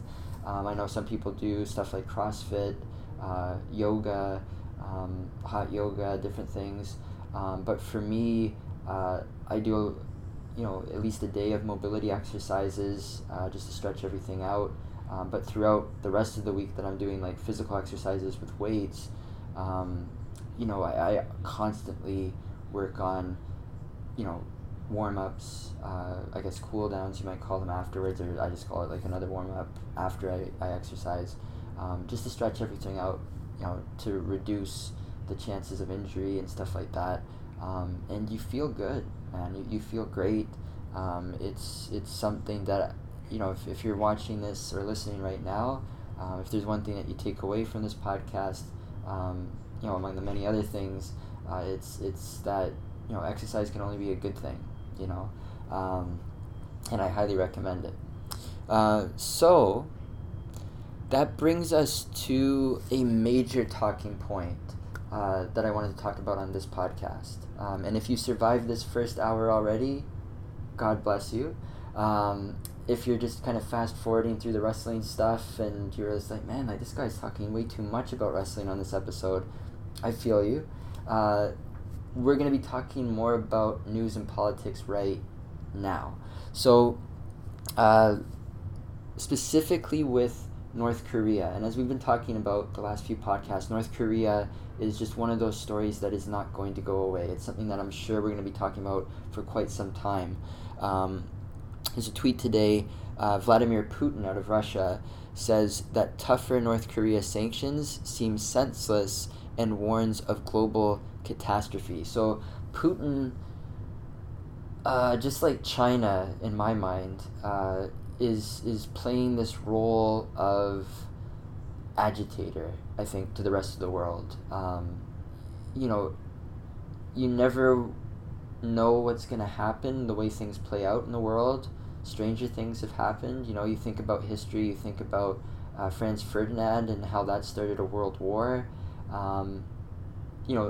My deepest fear with this whole thing, with North Korea, and I don't feel shy sharing this with you guys. You probably put this together just from the first two podcasts, but my deepest fear with North Korea is not North Korea itself. My deepest fear with North Korea is what Russia and China are doing. I fear that depending on how things play out, there's a possibility that we could see Russia and China and North Korea forming some type of axis, if you want to call it that, like Axis and Allies with World War II. Hopefully that doesn't happen, you know. China, I think, is taking a more reasonable approach. I know I kind of slammed them in the last episode, but at least they're not coming out with what Russia's saying, with what Putin's saying, because what Putin's saying is just pure agitation, and I find it so ridiculous and pathetic that Vladimir Putin's coming out saying this about North Korea when with what Russia's doing in the Ukraine right now. Give me a break, man. Like, what you're doing in Ukraine is fucking ridiculous, you know, because you believe that your country should be so much bigger than it already is, and it already is the biggest country in the world, because you're so broken that you want to have the rest of Eastern Europe that left you back. Like, fuck off, you know what I mean? Like, honestly, Vladimir Putin is playing the role of heel. We were talking about wrestling, playing the role of heel well. He certainly pissed me off with a comment like that. You know, in a way, despite what North Korea is doing, he's coming off more as a villain than Kim Jong-un. You know, there's a saying that if you don't have anything nice to say, don't say anything at all. I think Vladimir Putin should take that advice, because he really, truly looks like an asshole saying something like this when his country's in the Ukraine, you know. And before that, you know, when he was in the KGB, their version of CIA, or CSIS for Canadians, you know, they were in Afghanistan, the Russians. So, I mean, who the fuck are you guys to tell other countries how they should respond to these mistakes? And it's like you're trying to rile up a war. You know, that's what bothers me the most about what Vladimir Putin's saying and doing here. It's like he's trying to rile up a war when the rest of the world, including China, by the way, is trying to find diplomatic solutions, right? There's really like three hotheads in this situation that scare the hell out of everybody. Number one, Kim Jong-un. Number two, Donald Trump. And number three, Vladimir Putin, right? The rest of the world seems pretty in line. The rest of the world just says, you know, can we not handle this with diplomacy, right? Because what you're talking about is humanity. What you're talking about is people's lives, millions and billions of people's lives potentially at risk should this thing turn into a nuclear war, should this thing turn into just a war, should this thing turn into a thermonuclear world war between major powers in the world, right? So, you know, you read shit like this from Vladimir Putin and you have to be agitated, you have to be frustrated. If you're not, I don't think you're paying attention. Just fucking nonsense, you know? Obviously, we're earning our explicit rating on iTunes with language like that, but this is Papa John's Brain Droppings, and it's unfiltered, guys. Like, I'm not going to filter myself when it comes to how I feel about those comments from Vladimir Putin. I think they're totally fucking insane. And, you know, what I would say to Vladimir Putin, if he's listening, if he's watching, I doubt it, but if he does at some point, you know, look in the fucking mirror, man. Look in the fucking mirror. Look at what you're doing in the Ukraine, and then come back and tell us how the rest of the world should deal with North Korea. Like, you know, go fuck yourself, really. Like, give me a fucking break. But that brings me to the point I made in tweet form. Russia and China scare me more about this whole situation than North Korea itself. So just reiterating that point, right? That is the ultimate fear that I have right now about this whole situation. It's not North Korea. It's not Kim Jong-un. It's what the fuck is going to happen if Russia, China, and North Korea form like some type of axis group against the rest of the world. You know, there's only, I believe, 8 or 9 countries in the world, including North Korea now, that have nuclear capabilities. Russia's definitely a major one. China's a major one. North Korea also. So out of 8 or 9 countries in the world, out of, however many, 256 or however many countries there are in the world now, it's constantly going up. Out of those 8 or 9, 3 of them are playing for the other team, potentially, if that's the scenario that plays out. That would be some end of days Armageddon type of shit. And hopefully that doesn't happen. That's my greatest fear about all of this. Hopefully I'm worried about nothing, like I was with my earlier. But yeah, craziness. Definitely craziness. Not the last that we'll be talking about this by far. There's a lot of stuff about this. So Steve Lindsay from CBS tweeted out through the Associated Press in Moscow, the Russian President Vladimir Putin calls for talks with North Korea, warns against whipping up military hysteria. So he's playing both sides against each other. He's coming out saying one thing, then he's saying the other, right? He's saying, it's foolish for Americans to want to seek diplomacy, and then he's saying that the rest of the world should seek diplomacy with North Korea. Like, make up your mind, because obviously you're playing some type of sick fucking game with the rest of the world. I think the rest of the world is catching on to that. I think the media and journalists are definitely catching on to that and trying to make it as publicly known as possible that this guy, Vladimir Putin, is a dangerous motherfucker, and the shit that he's doing is just, and believe me, we'll be talking about so much about Vladimir Putin in future podcasts, I'm sure. You can't not talk about him or Russia these days in one form or another. So another tweet, this one from Will Ripley at CNN. He was saying that Putin compares North Korea to Iraq under Saddam Hussein. We should not forget, and North Koreans should not forget, what happened in Iraq. So again, just stirring the pot, just being a real fucking prick, Vladimir Putin here. Like, honestly, just shut your mouth, man. Like, how the fuck do you think you're helping matters with bullshit talks like this? You're not.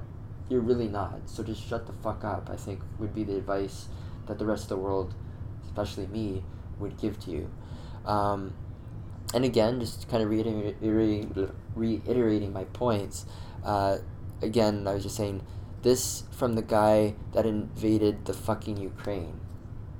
This guy is truly a James Bond villain. And I stand by that, man. Like, the shit that this guy says, the shit that Vladimir Putin does, he even looks like a James Bond villain. Like, this guy is a scary fuck. He's just trying to start World War III, it seems like. That's my opinion. Then we've got what happened last night on Monday Night Raw. So, as shitty as it was, the match I'm talking about and the show, it wasn't that great of a show last night. It was interesting to see what happened here. So, if you saw that, Braun Strowman just took the Big Show, who's 450 pounds, I believe now. He's lost a little bit of weight. Tosses him into the steel chair. Tosses him into the steel cage, and it actually broke the cage down because of the weight of it. Obviously, just like when the ring collapsed, staged, planned, but it still has that shock factor. It still has that effect on you. Like, you're watching, you're just like, what did I just see? It's like when Mick Foley as Mankind was taking on The Undertaker in the 90s. I think even wrestling fans, people that aren't wrestling fans know this. He was thrown off of the Hell in a Cell cage, the steel cage, into the announce table.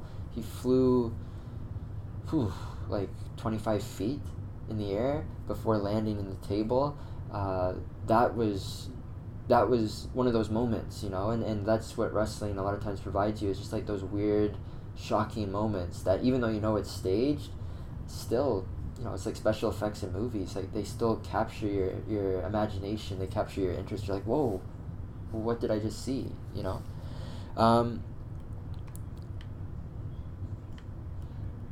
And more breaking news when it comes to North Korea. Obviously, this isn't breaking now. This is from 14 hours ago. But Germany's leader, Merkel, said that North Korea's nuclear tests are a flagrant breach of international conventions. So obviously condemning what North Korea has been doing with their tests.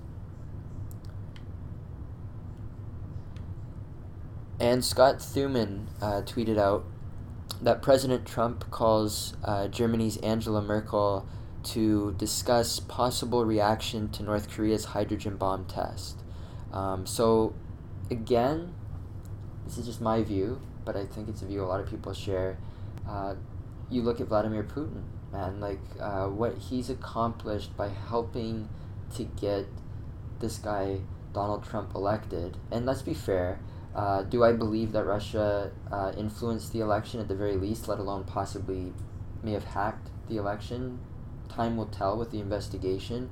I do think that at a minimum, they influenced it by, as ironically enough, as Trump would call it, putting out fake news.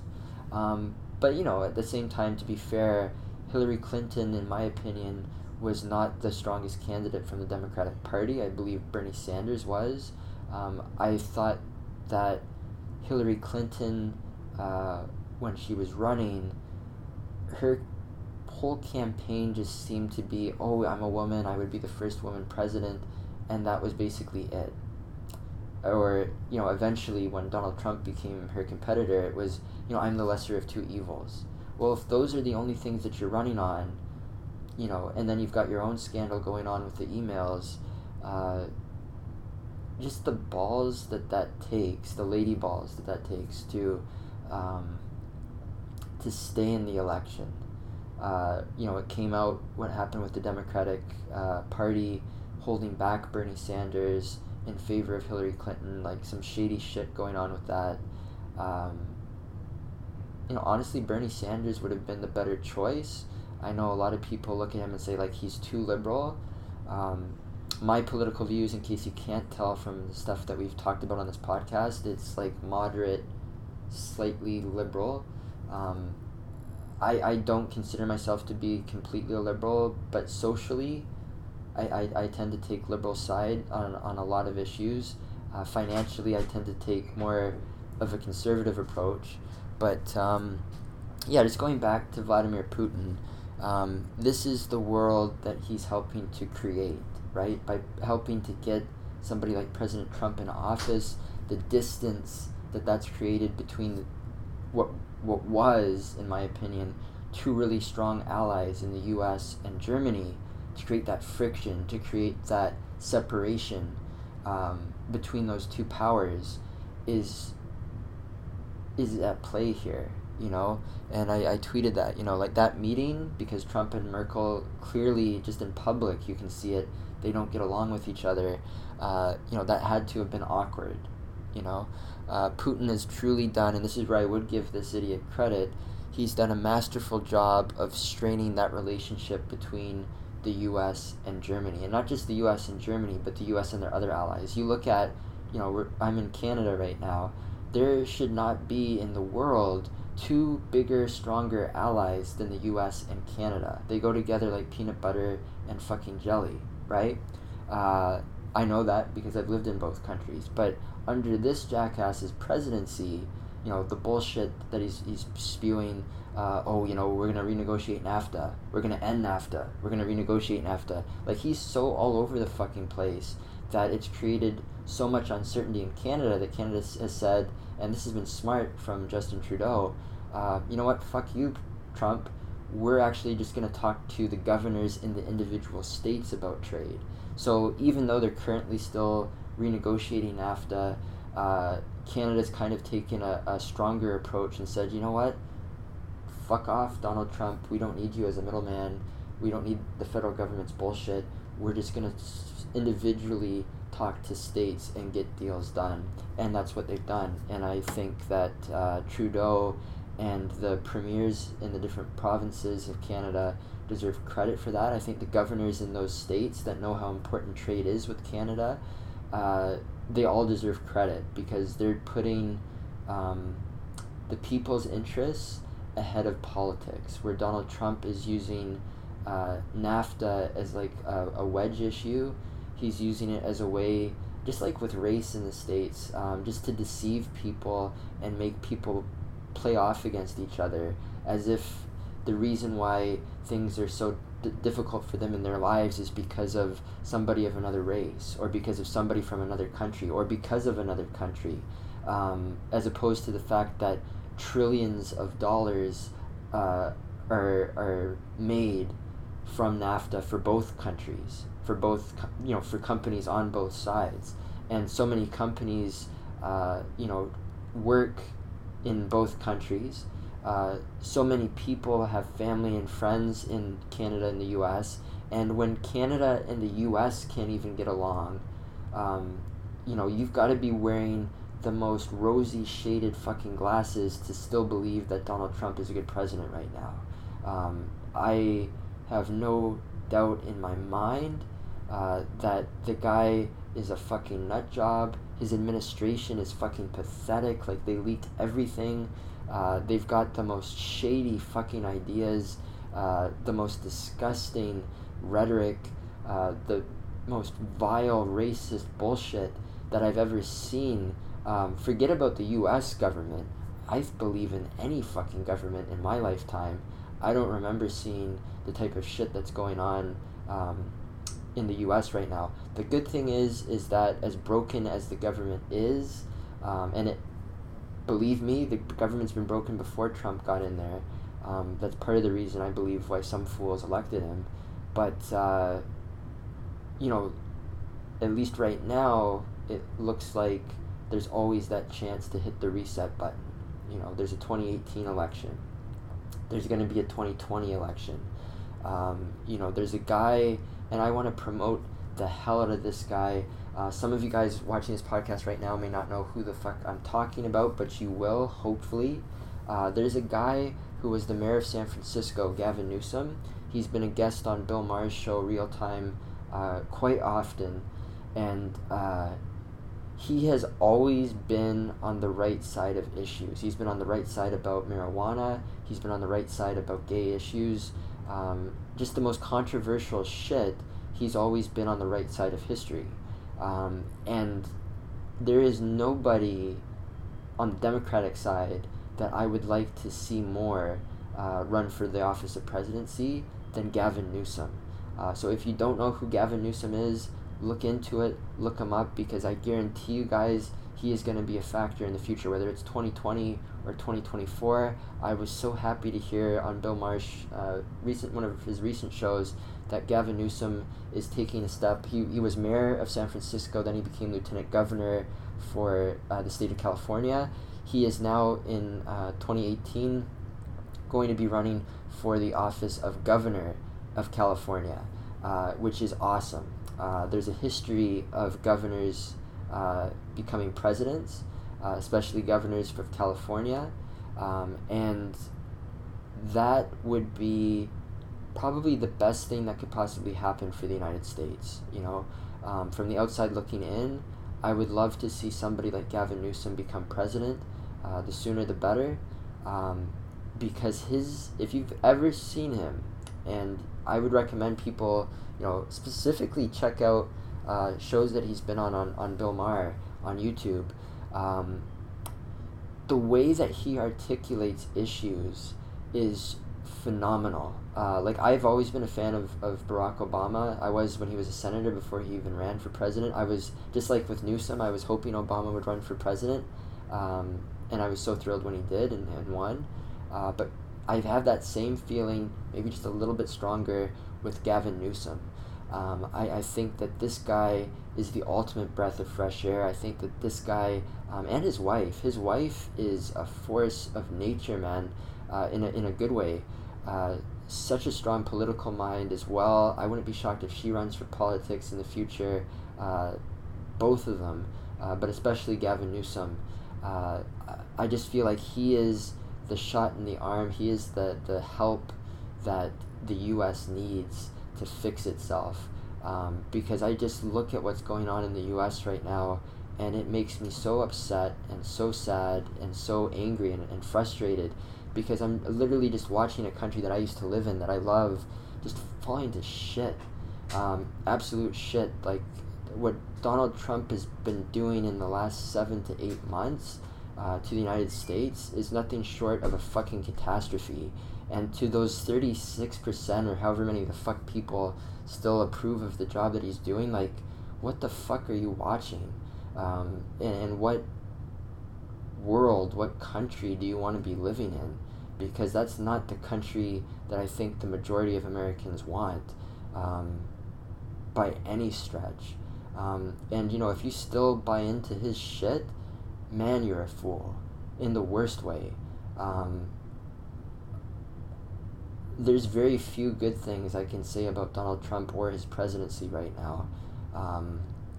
And, you know, I try to take the moderate approach to issues. You know, if we were starting this podcast like when Trump first took office, or even during the election season, you would have seen that I was open-minded, you know. I wanted to give this guy a chance. You know, he won the election. How he won it is in dispute. It's being investigated. But he did win it, you know. So, you know, you want to hope for the best. You know, you don't want to see a country fail. But I do believe that that's what we're witnessing right now, is we're watching a country die. We're watching a country fail, not just because of one fool, not just because of Donald Trump, but I believe the timing of Donald Trump's presidency, along with the Republican Congress that is so fucking broken. That Republican Congress, to me, is worse than the President of the United States right now. They can't pass a fucking thing. Their views on how things should be run are so split and so fucked up. I don't know what special interests have tapped into those guys, but they are definitely not, in my mind, the view of most American people. I think that they steal votes because they make people believe certain things, like, you know, that they're blue collar, but they're not blue collar, man. Like, if you're a middle class person or poor in the States and you're voting for the Republicans, you just got fucking bamboozled. You just got fooled. And I know the Democrats aren't really that much better in a lot of ways. You could argue both parties are bought and paid for by corporations, but fuck, man, just look at what's going on right now in the States, and you see it. You know, you see it in its worst ways. I still believe and hope that everything can still be corrected, but the last 9 months,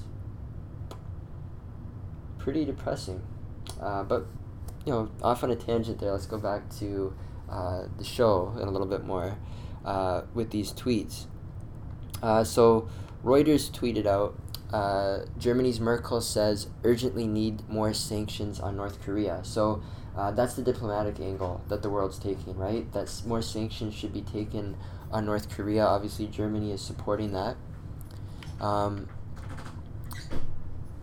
Another tweet that came out from Uberfax today, saying that today nearly a quarter of U.S. students are immigrants or the children of immigrants, and that's projected to go up to a third by 2050.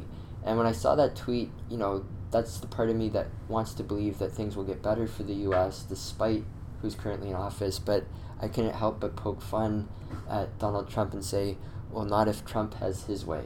And it's kind of as a joke, but in a way there's a bit of a dig there, because I just don't approve with what he's doing socially in the United States right now. Another tweet, and actually we talked about this yesterday in the podcast, Piers Morgan, who used to be a host on CNN, tweeted out again saying, I'll be co-hosting his Good Morning show in the UK tomorrow with 3 broken ribs. So for the more fragile snowflakes among you, this is called manning up.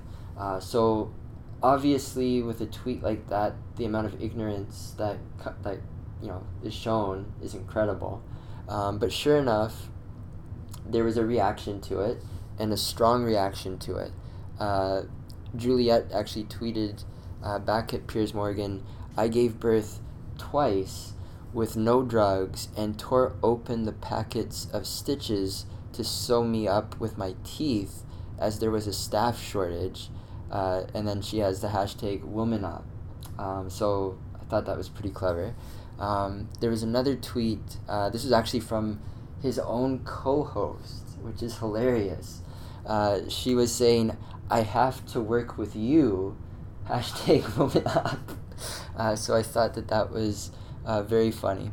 Again, this has been a pretty heavy show about wrestling. This is an indie show, I believe, where there was a wrestler that was given the U.S. flag, and he just kind of had a botch there. He just kind of messed up and tripped up on the ring apron. Some more going back to North Korea and Vladimir Putin. And actually, this is more Vladimir Putin with the U.S. Putin today came out talking about his relationship with Donald Trump, saying that it still has hope, but he's not my bride, and I'm also not his bride or groom. So, again, like, to me, who the hell says shit like this, especially in politics? This guy, to me, is truly like a James Bond villain. Like, the stuff that this guy's saying, just alone what he's saying today, just the crazy shit that you're hearing from Vladimir Putin. It continues, though, so this wasn't all that he said today. He says it's hard to continue dialogue with people who mistake Australia for Austria. So this was actually an insult that Russians had for Americans before with George W. Bush, and he's not saying it specifically for Donald Trump, but he is saying it about the administration, about Congress. I'm sure behind closed doors that's his opinion of Donald Trump as well. But again, like, that's the weakness that you're seeing from Donald Trump, and these people that support him, I would love to hear their opinion on how is it that Donald Trump doesn't at least tweet, because he loves to tweet, anything about this, because he's slamming your country. He's slamming the American people, saying that they don't know the difference between Austria and Australia. That's also like a Dumb and Dumber reference, right? So, I mean, that's... grow some balls and respond to that, you know? Like, you're gonna let somebody, another world leader, put you down, put Americans down, put your whole country down that way, and label the entire country as just a bunch of idiots that don't know the difference between Austria and Australia. You know, that's your president. That's Donald Trump, right? So Putin went on to say that the U.S. establishment is poorly educated. And, you know, again, it makes me wonder, like, how pathetic is Donald Trump? How much of a puppet? I know he was claiming that he's not a puppet. How much of a puppet does that make Donald Trump, that he doesn't respond to this? That he's just going to sit there and take those insults about his country, you know? Putin went on to say, and remember, it wasn't that long ago in this podcast alone where he was quoted as to say that there should be diplomacy between the rest of the world and North Korea. He also comes out and says, sanctions will change nothing on North Korea.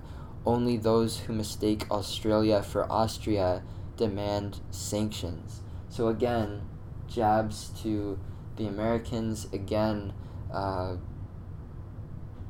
you know, just pure craziness being spewed from the mouth of Vladimir Putin.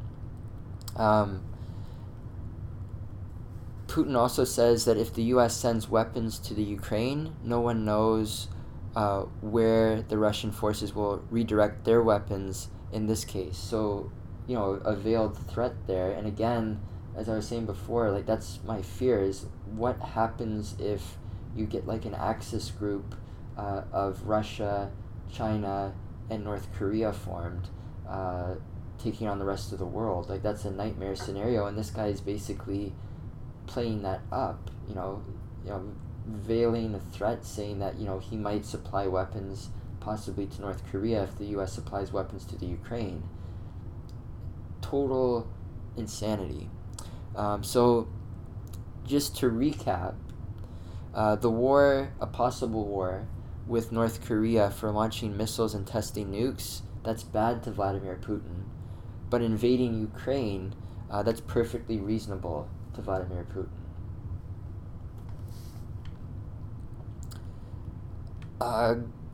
To a much lighter subject, talking about sports, John Morosi, who's an awesome sports reporter, especially for baseball, but he also sometimes delves into hockey. If you don't follow John Morosi on Twitter, I highly recommend him.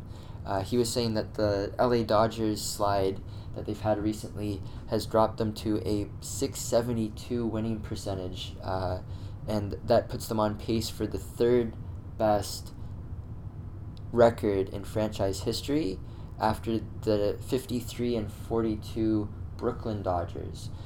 So to me, that's still an extremely elite class. You go back to 1953, that was a Brooklyn Dodgers team that also included the legendary Jackie Robinson, who's one of my heroes. That's putting them in a pretty elite class, in my opinion. Another story, which we kind of talked about yesterday on the podcast, is a recent sale of the Houston Rockets. It's remarkable because of the price tag. It's remarkable because of Hurricane Harvey that just recently happened in Houston. But they sold the Houston Rockets to a billionaire, Tillman Fertitta, I guess that's how you pronounce it, for an NBA record sales price of $2.2 billion with a B dollars. And to me, my response to that is I'm thinking, that's pretty crazy considering the big contracts, especially recently, that the Houston Rockets have signed players to. And it makes me wonder if this new owner thinks that there's a shot that the Houston Rockets might have because of the other talent that they've accumulated, that maybe they've got a shot because he's paying a pretty big price tag. Maybe he's got a shot to try and bring in LeBron James when he becomes a free agent, or if Cleveland decides to trade him, should the shit hit the fan with the Cleveland Cavaliers. We haven't really talked about that because the trade happened way before this podcast got started, but that trade for Isaiah Thomas and obviously they were trading away Irving. I know Irving wanted to leave, and there's a reason why Irving wanted to leave, and I actually am on Irving's side on that issue, but just the panic button that Cleveland pressed making that trade, I don't think it's going to work, and I think that the trade actually makes both Boston and Cleveland weaker teams, and as a Toronto Raptors fan, that actually excites me because I know a lot of the experts are saying that the Toronto Raptors are projected to finish 6th in the Eastern Conference, still in a playoff spot, but way lower than they have been in the recent past. I think that's so disrespectful to the talent that the Raptors have, and I think that with this trade between Boston and Cleveland, and with the injury to Thomas apparently, this creates a real opportunity for the Toronto Raptors. Forget about 6th place or 2nd place. I believe that they've got the ability to challenge for the first spot. And call me crazy, call me like a diehard Raptors fan, but, look at what they have now. They've got Kyle Lowry back, they've got DeMar DeRozan, they've got the big man now for a whole season as opposed to just a few games before going into the playoffs. So they're going to learn to play with each other, and I believe that they could be one of the strongest teams in the East. Now, at the end of the day, it doesn't matter because you're going to go to the NBA Finals. If you make it there and you play Golden State, there's no way in hell, like as big of a Raptors fan as I am, there's no way in hell that the Raptors could maybe even take like one game, let alone 4, in an NBA Finals matchup against Golden State. I honestly think the only obstacles that Golden State might face would be San Antonio, because you should never count out Greg Popovich. He's, in my opinion, the best coach in sports history, period. And I know that's saying a lot, but that's how highly I regard Greg Popovich. You can never, ever discount what Greg Popovich does. Houston, maybe a challenger to Golden State, but I really do feel like San Antonio, the Spurs, they had the injury to Leonard in the playoffs last year when they took on Golden State. I would love to see San Antonio healthy against Golden State in the 7-game series. I honestly think that that's the only team in the NBA right now that could beat Golden State. If Golden State doesn't have to play San Antonio in the playoffs, if Golden State beats San Antonio in the playoffs, I believe it's their championship to lose next year. But for the Raptors, this is an interesting opportunity. I could see the Raptors taking advantage, maybe making it all the way to the NBA Finals, where they would lose to either the Spurs or the Warriors. But at least they made it there, right? Might be a pipe dream, but that's honestly how I feel about the Eastern Conference right now in the NBA. So going back to politics for a second, Thomas Hornall tweeted out, now well into their 90s, staff which helped uncover secret Nazi communications gathered at a British World War II code-breaking headquarters in Bletchley Park. And Douglas Hunter tweeted back at that, you're probably wondering why we've gathered you all here. Well, the fucking Nazis are back. And, you look around the world, but specifically, you look at the United States recently, and I think everybody's still in shock at the audacity of these people, these white supremacists, these Ku Klux Klan people, these Nazis, that are coming out, and actually they've got the balls publicly to hold these fucking rallies and rile people up, just fucking ridiculous stuff, stuff that you would never want to believe would be possible in the year 2017, but it's happening, and I thought that was a pretty funny tweet talking about that. Another interesting tweet from Mikel Gillette, it was saying that Americans who are proud that Trump is their president, 26%, and that number continues to drop. Americans who support mass deportation, 26%.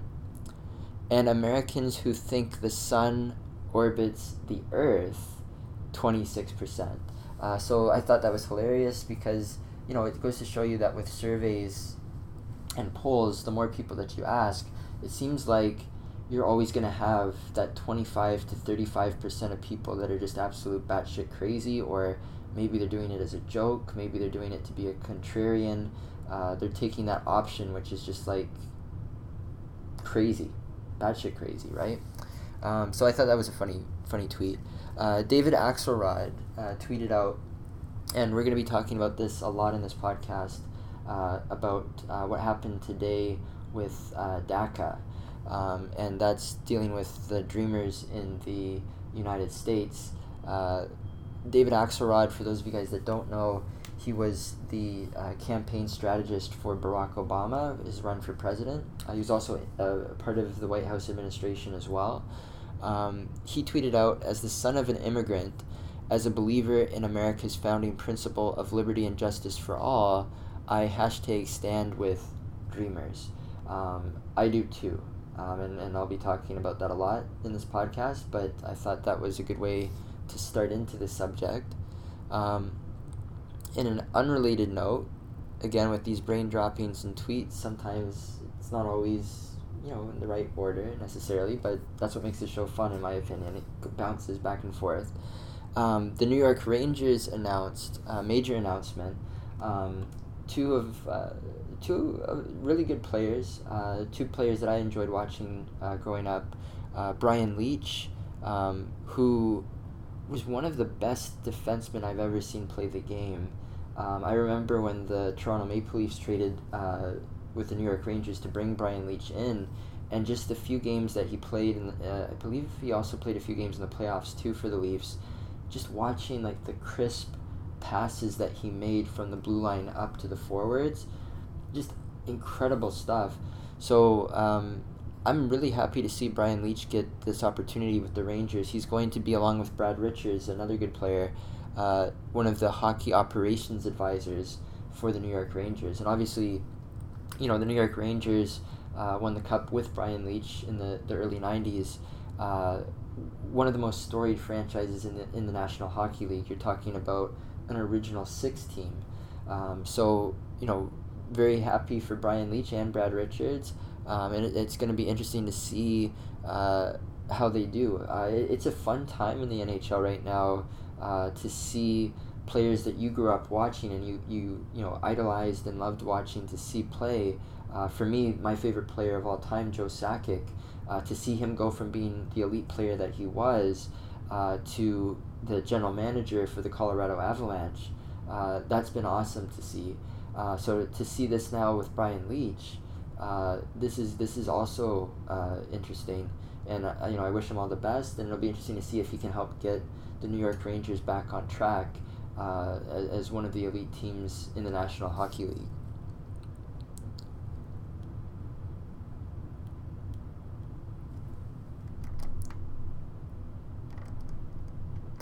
So another tweet from Matthew about wrestling. This was one based on, again, what happened last night on Raw with Braun Strowman. I thought this was pretty funny, so I wanted to play this for you guys.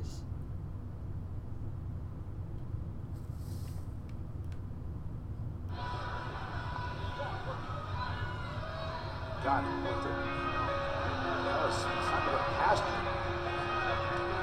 My God, what the hell's Strowman doing? Coming out of the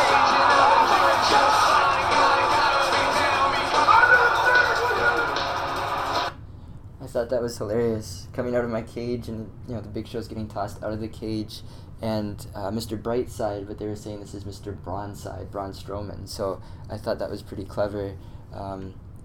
Again, like, people ask why I still watch wrestling. Stuff like that, like the unintentional stuff that's funny, the viral memes and stuff that comes out of wrestling, I just find hilarious. So I thought that was also pretty funny. That clip might get us kicked off of YouTube, so if for some reason you didn't see the clip with Braun Strowman and Mr. Brightside is probably what got edited out. I definitely recommend you guys check it out on my Twitter, at @TheJohnDNewton on Twitter, and you guys can watch that video if you want countless times because it is hilarious. But again, bouncing back, another brain dropping with Hurricane Irma. As we were talking earlier about Hurricane Irma, the path now is looking a little bit more predictable. It's looking like it's going to go in the path of Cuba. It's looking like it's going to go in the path of Miami, Florida, and other parts of Florida. And unfortunately, it's strengthened into a Category 5 storm. So, it is hurricane season, but it's scary to watch, especially after what happened with Hurricane Harvey, to see what's going to happen, and I think everybody's thoughts, prayers, well wishes are with the people in those areas. Category 5, that's some pretty scary stuff with the hurricane. But yeah, continuing to talk about Hurricane Irma, there's a tweet here by Ryan. He's tweeting that, Hurricane Irma just entered beast mode. With the winds, the fact that it's a Category 5 now, and just this image of it, it looks like a monster. It looks like, when you see the dark red, that that's not a good thing. It looks like something from a sci-fi movie. It looks like, The Perfect Storm, or, something like that, where it's just like, it's scary just to look at the image, let alone imagine the destruction and the power of that hurricane.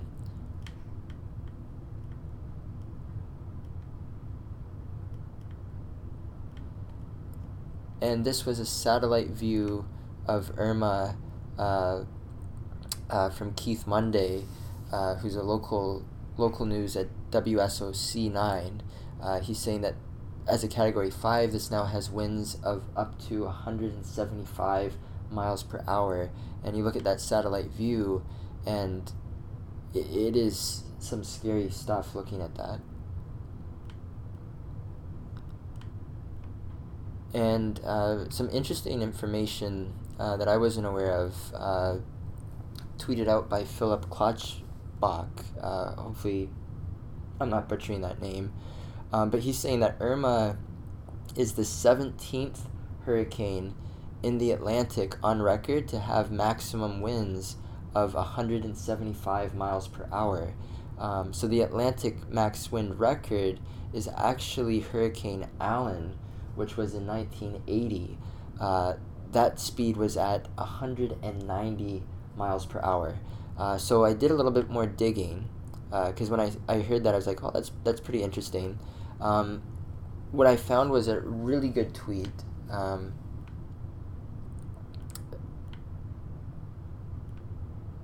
It was a follow-up, actually, from Phil again.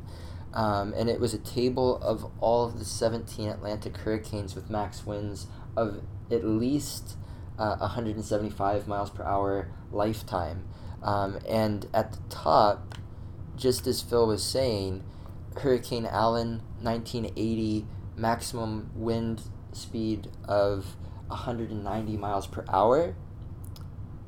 You go down, Irma is 17th, 2017, 175 miles per hour, which, 17, you're like, okay.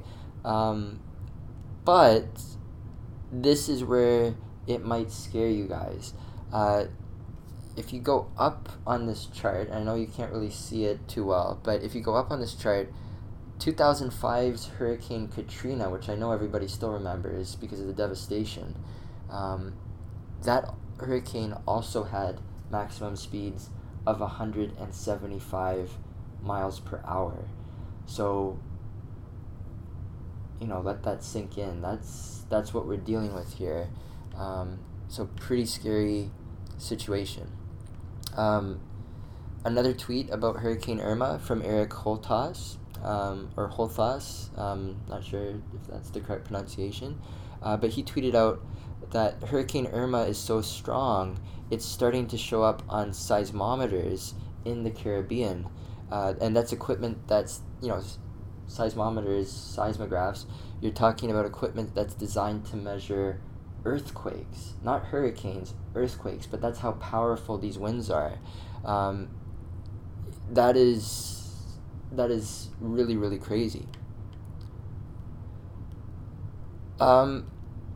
So that brings us back to the DACA program being rescinded today. And to me,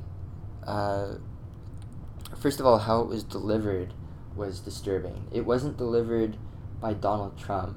He didn't have the balls to come out and announce it himself, which again says everything you need to know about the guy. He had Attorney General Sessions come out to announce that this program is being rescinded. And to me, it's disgusting that Trump can't even announce it himself. He doesn't have the balls to announce it himself. And it's even more disgusting to me that the whole idea of this program is that it allowed for those immigrants to trust in the government enough to give them their address, thinking that there's no way that the government would hunt them down with this, thinking, that thought not even entering their mind. But that's what makes this so particularly cruel in my mind, is that it's kind of like you have a carrot dangled in front of you and then it's taken away. But the carrot, not only is the carrot taken away, but it's possible that the U.S. government might also remove these people who, I think it was Obama that said this, somebody said this, and it rang true to me, people that in their hearts, in their minds, they are Americans because they've grown up living there almost their whole life. The only thing that doesn't make them American is the paper, is the passport. And I think that is such a great, eloquent way of putting it. And to see all of that just be torn to shit by Donald Trump and Sessions and this administration is just more if you didn't know better, you would just feel like this guy's just a professional troll. Like, everything that he's doing just continues to piss people off. And this is no different. But unfortunately, this impacts, I believe, 800,000 people's lives. And I think the perspective that the U.S. needs to have on this, which they don't, is they never think about how does the rest of the world view that, right? People that could potentially go to the United States as they would like legally. What country are you promoting? Is this a country that you think people want to go to? Maybe it was. Maybe it still has the potential to be. But the way that country's being run right now, I used to live in the States. Right now, I'm glad I don't. And I mean that in every sense. What they're doing now is you hear that phrase, it's un-American, but there's no better way of putting it. What they've done today by rescinding this DACA program is so un-American. But Sessions did officially announce that the program is being rescinded, and he had a press conference for it where it should have probably been Donald Trump. That was effectuated under the Obama administration is being rescinded. The DACA program was implemented in 2012 and essentially provided a legal status for recipients for a renewable 2-year term, work authorization, and other benefits, including participation in the Social Security program to 800,000 mostly adult illegal aliens.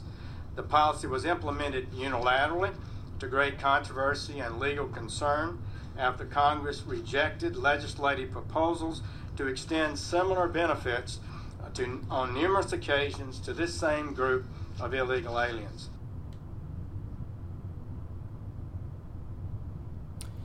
So that was what Sessions had to say about this move. Needless to say, and I think you guys can tell from what I was saying earlier before I showed that clip, I do not agree with, to be honest, almost like a single word that just came out of his mouth. I think that it is, again, un-American, this move. There's a few more tweets that we're going to talk about. This actually became an interesting subject, especially for this podcast. I know we're in hour 2 now, and again, thank you guys for sticking with us. This became an interesting topic because there was a lot of interaction, particularly with me on Twitter, about this topic, because it's a topic that I'm obviously passionate about, and there's other people on the other side that also have, I would say an equal level of passion about the same issue, and that's what's interesting, and that's why I love Twitter, is that it allows for you to interact with people, and I think that that's so important that you look at situations with an open mind, that you listen to people that don't necessarily agree with what you're saying or don't have the same opinion as you do, and you make choices, you make decisions, you form opinions and ideas based on that. I think that that's the beauty of something like Twitter. Is it always used that way?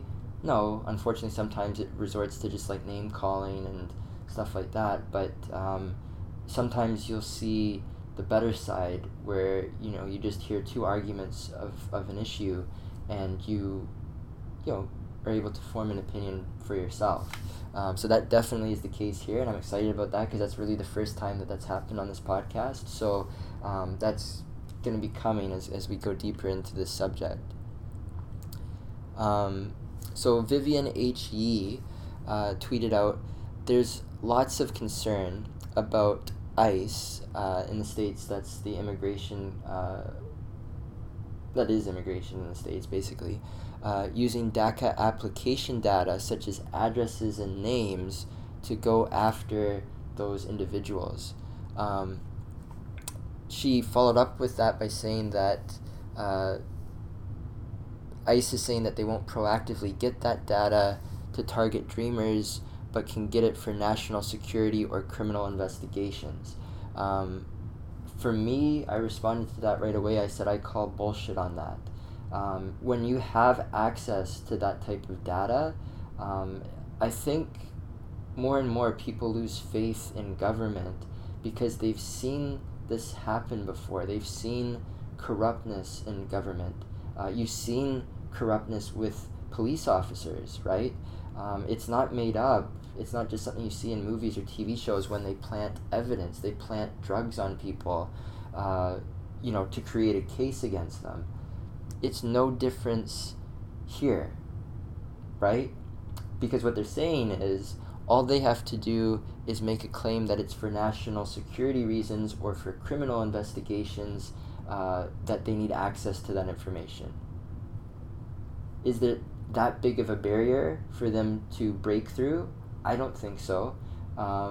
Just like with police officers, they could plant the evidence to make a case that it is a national security concern, to make a case that it is a criminal investigation, even though it may not be. And that's what is so troubling about this to me, is that I read that tweet and instantly that's what I thought, and instantly I tweeted back my response out there to the world. I call bullshit on that. I don't have that faith in government to be able to control itself with access to that kind of information, unfortunately. So Vivian continued. She was saying that they won't say what the plan is if Congress doesn't act in 6 months. There's no way to know what we'll be doing in 6 months. My response to that is that it seems like the government doesn't know what the fuck they're doing these days. And I know a lot of that is pointed at Trump's direction, rightfully so. I think a lot of that is pointed at this do-nothing Congress, and I think that's rightfully so. Ideally, come 2018 with the elections, I would love to see the American people just flip out everybody that's in Congress right now, because in my opinion, they're all a waste of taxpayers' dollars. What have they done? You've got a Republican majority in the House, you've got a Republican majority in the Senate, you've got a Republican president. And yet, what have they actually passed in legislation? I know Trump's done a lot of executive orders, but what have they actually passed in terms of legislation? They've promoted for so long what they were going to do with healthcare. They did nothing. The list goes on and on. They want to do tax code reform and all this other shit. They haven't done anything. And it's no wonder. Look at the people that are represented or representing you in those states, in those areas, for the representatives. If that's the best that America has to offer, that's a scary situation, because it doesn't seem like the brightest group. Obviously, like if you're a party that has a majority and you can't pass legislation, that's ridiculous. People point a finger at Barack Obama and they'll say, what was he able to accomplish in office? Well, that's not a complete question. The question is, what was he able to complete in his time as president with a Republican majority Congress? And a Republican majority Congress that wasn't always willing to work with him on issues. What is Donald Trump's excuse? It's his fucking party that's in power in Congress. And it's the American people that are suffering as nothing fucking changes, except, unfortunately, for the worse, these social issues. And this DACA issue is one of them. It's literally put the government in a position, it's unbelievable that a government body like ICE is saying, we don't know what's going to happen 6 months from now. That's how fucking crazy the United States government has become under Donald Trump and under this Republican Congress. So, if something passes in Congress, it doesn't seem like even ICE has faith in that. And rightfully so. What the hell has Congress passed? lately, and by lately I mean, fuck, you could go back 5 years. Donald Trump tweeted out, "Congress, get ready to do your job, DACA." So I responded to that. I was saying, like, is this a call to action to fix your mistake, Donald Trump's mistake? Is this your way of rallying the country together against you, right? To me, that's pathetic. Like I say, he's got a Republican majority in the Congress, in the House and in the Senate, right? Your only way of rallying all of those people is to rally against you because you rescind a program and force them to make a decision about that? What the fuck kind of leadership is that? Like, to me, that's absolute bullshit. But, you know, there's that 26% that thinks that he's doing a hell of a job.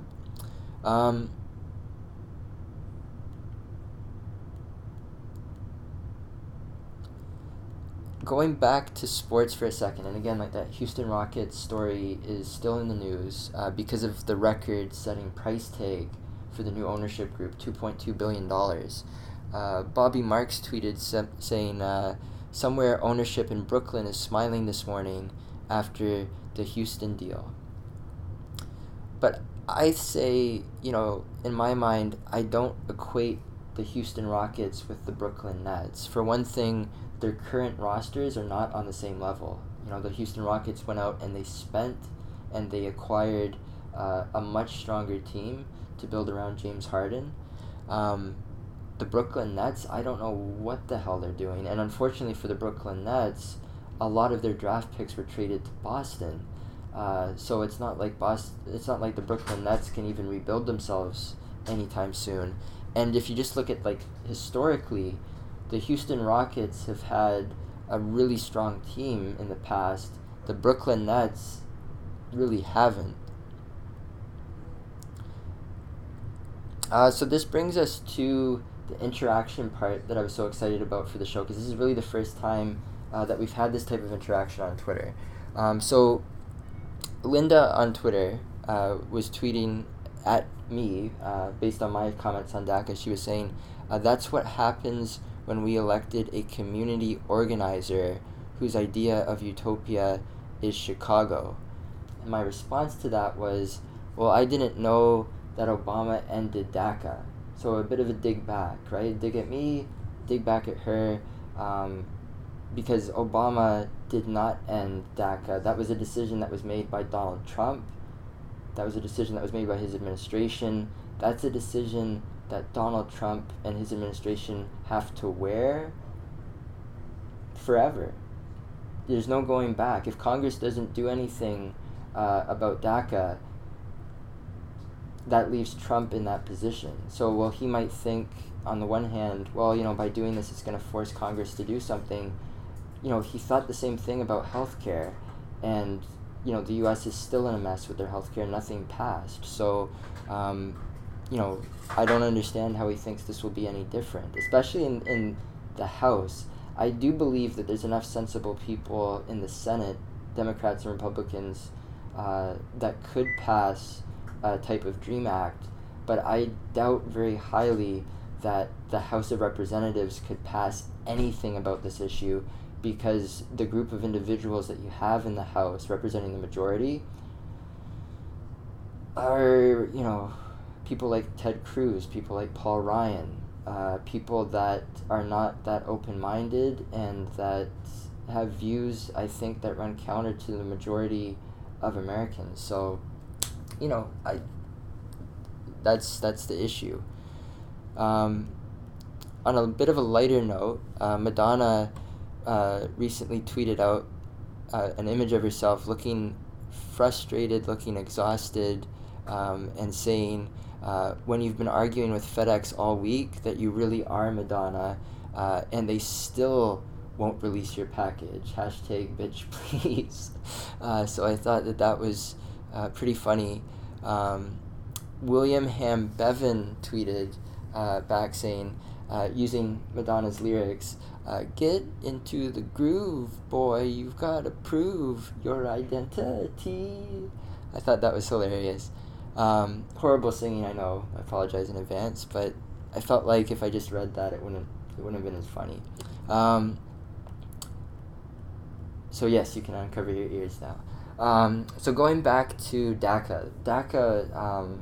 I've tweeted a lot of stuff. I don't remember getting the types of responses that this has generated, and it's been interesting to see other people's perspectives, and even by sometimes I'll put in humor and I'll jab back a lot of times, but that doesn't necessarily mean that I discount their opinions, or that I'm not interested in their opinions, because I am. I do consider myself open-minded when it comes to that, and I am interested to hear people out.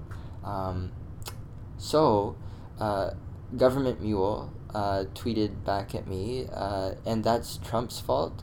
He's not the one that told them, sure, it's fine, nothing's going to happen, now vote for Democrats, #DACA. So I tweeted back, it's his decision to end DACA, so yes, he gets to enjoy the fallout from it, he gets to wear it. The U.S. should be more concerned about how this looks to potential immigrants coming into the U.S. So that's the point that I made earlier, and I won't beat that to death, but I really do feel like that's really what the U.S. should be looking at, is how does the rest of the world feel about these actions that have taken place.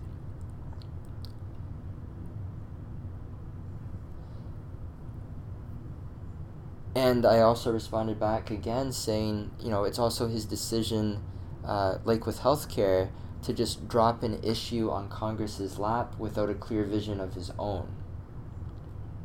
And again, another jab, another dig at Donald Trump.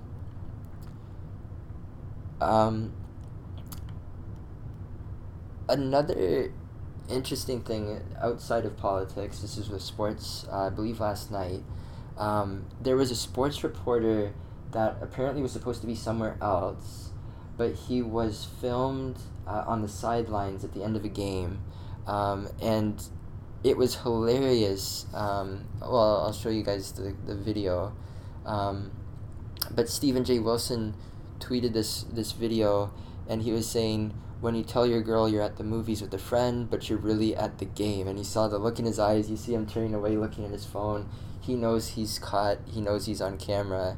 I thought that was pretty funny.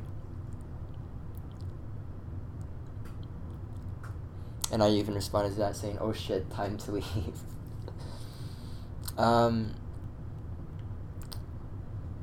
Donald Trump tweeted out earlier today, going back into politics, I'm allowing Japan and South Korea to buy a substantially increased amount of highly sophisticated military equipment from the United States. So, my brain dropping on that, my opinion, nothing like the threat of a nuclear war to become an arms dealer, #art of the deal. So again, a jab at Donald Trump. Going back to DACA though, Linda responded back to me. She was saying Obama made promises he couldn't legally keep, which I can acknowledge that, because from Obama's perspective, you can't necessarily foresee what the future will be, who the next president would be, what they would enact, what Congress would enact. But I would say this, if memory serves me right, when Obama was working towards DACA, he did so mostly because that was the temperature in Washington. He did that mostly because both Democrats and some Republicans in Congress said that something needed to happen for those people. That was the way the world was at that time. So, perspective sometimes helps with these issues, but that is my opinion of that. And I acknowledge that. I say, well, let's see what Congress will do. Lately, their track record is not that great. So, that's my level of faith in the U.S. Congress right now. Government Mule responded back to me as well, so some in-depth conversation going back and forth, which is good. Really great for the podcast, because this is the first time that we're doing this interaction like this. He said maybe that's because it's Congress's job to establish law. After all, that's what got DACA people into this jam. POTUS making up laws. So I can't argue with that. I agree to that. I agree with that, actually. It doesn't change the fact that Donald Trump is also has continuously been issuing executive orders. But I do agree with that, and you can't disagree with that. It is Congress's job to legislate, to create laws. That's what they get paid to do, allegedly. You wouldn't know it based on what they do. But I just added, I don't have much faith in Congress in that regard. Let's see them actually do something. Would be nice.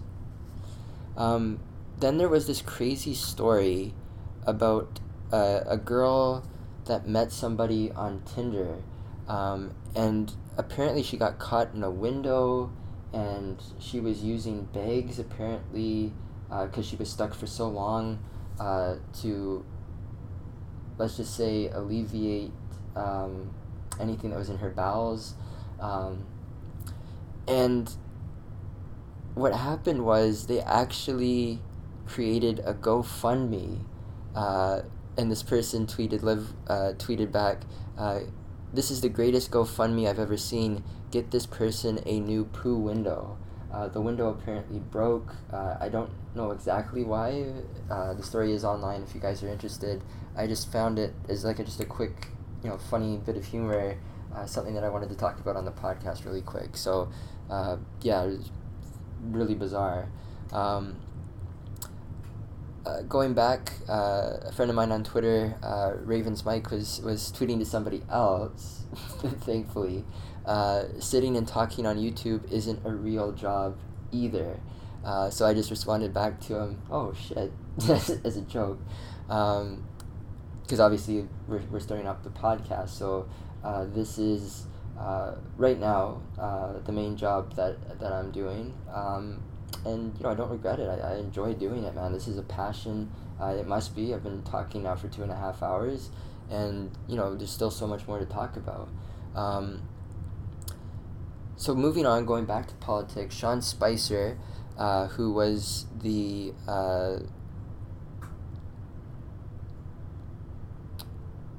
press secretary, for some reason I had a brain fart there, press secretary recently for Trump's administration, just announced today, now that he's no longer working with the administration, that he will be working, speaking of jobs, with Worldwide Speakers Group.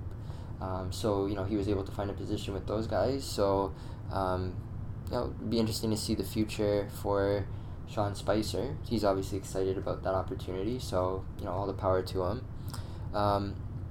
Going back to politics with Joe Biden tweeting out, "Brought by parents, these children had no choice in coming here," talking about DACA. "Now they'll be sent to countries they've never known. Cruel, not America." So I thought that was a really strong message, right tone from Joe Biden. One of the few politicians out there that I do respect. There's some shady stuff with Joe Biden for his time as a senator, but overall, I do have respect for Joe Biden. I do have respect for Bernie Sanders as well. He tweeted out, after AP Politics tweeted about the DACA program, he tweeted, "America is strongest when we come together and reject xenophobia. Congress must permanently protect dreamers and reject Trump's bigotry." That is definitely the hope right now of many Americans and those dreamers as well. On the flip side, a senator that I really don't have that much respect for, Rand Paul, tweeted out that President Obama's executive order was illegal, but somehow the executive orders that Donald Trump has been doing, those are perfectly legal. I don't understand that logic at all. However, this is a real problem we should solve in a bipartisan fashion. So I would love for them to do that. That's what they pay those guys to do. it would be nice if they could pass something in Congress for a change. Senator Mike Lee tweeted out saying DACA was an illegal abuse of executive power. Again, I don't understand the logic of these Republicans. Like, maybe they're playing to people that aren't that well informed. But if you are paying attention to the news, you know damn well that Donald Trump has been issuing executive order after executive order, and Republicans have been standing behind him, literally in pictures, applauding these executive orders as they pass fuck all in Congress. And then they're going to bitch about an executive order, one of the few that Barack Obama did in comparison to Donald Trump. It's fucking mind-blowing. There is no logic to it. It's just fucking insane, and I guess you have to be that insane to be in a party that will accept the values of Donald Trump these days. But anyways, he was saying the president cannot unilaterally rewrite the law. Again, you don't seem to have that many issues with Donald Trump attempting to do that with his executive orders. I seem to remember a certain Muslim ban executive order. Just saying. And my response to that tweet was, well then, let's start by passing things so they don't have to. Hashtag do nothing Congress. On the flip side, another person that I respect in Congress, Kamala Harris, tweeted out, my message to Dreamers, we see you, we stand with you, and we will fight to ensure that you can stay in the country you call home. Chuck Schumer, I don't have the same level of respect for Chuck Schumer, but he said, the human and economic toll of rescinding DACA will be far-reaching. Democrats will do all we can to prevent the president's order from becoming reality. Elizabeth Warren tweeted out saying, turning our backs on Dreamers makes us weaker, makes us less safe, and betrays our values.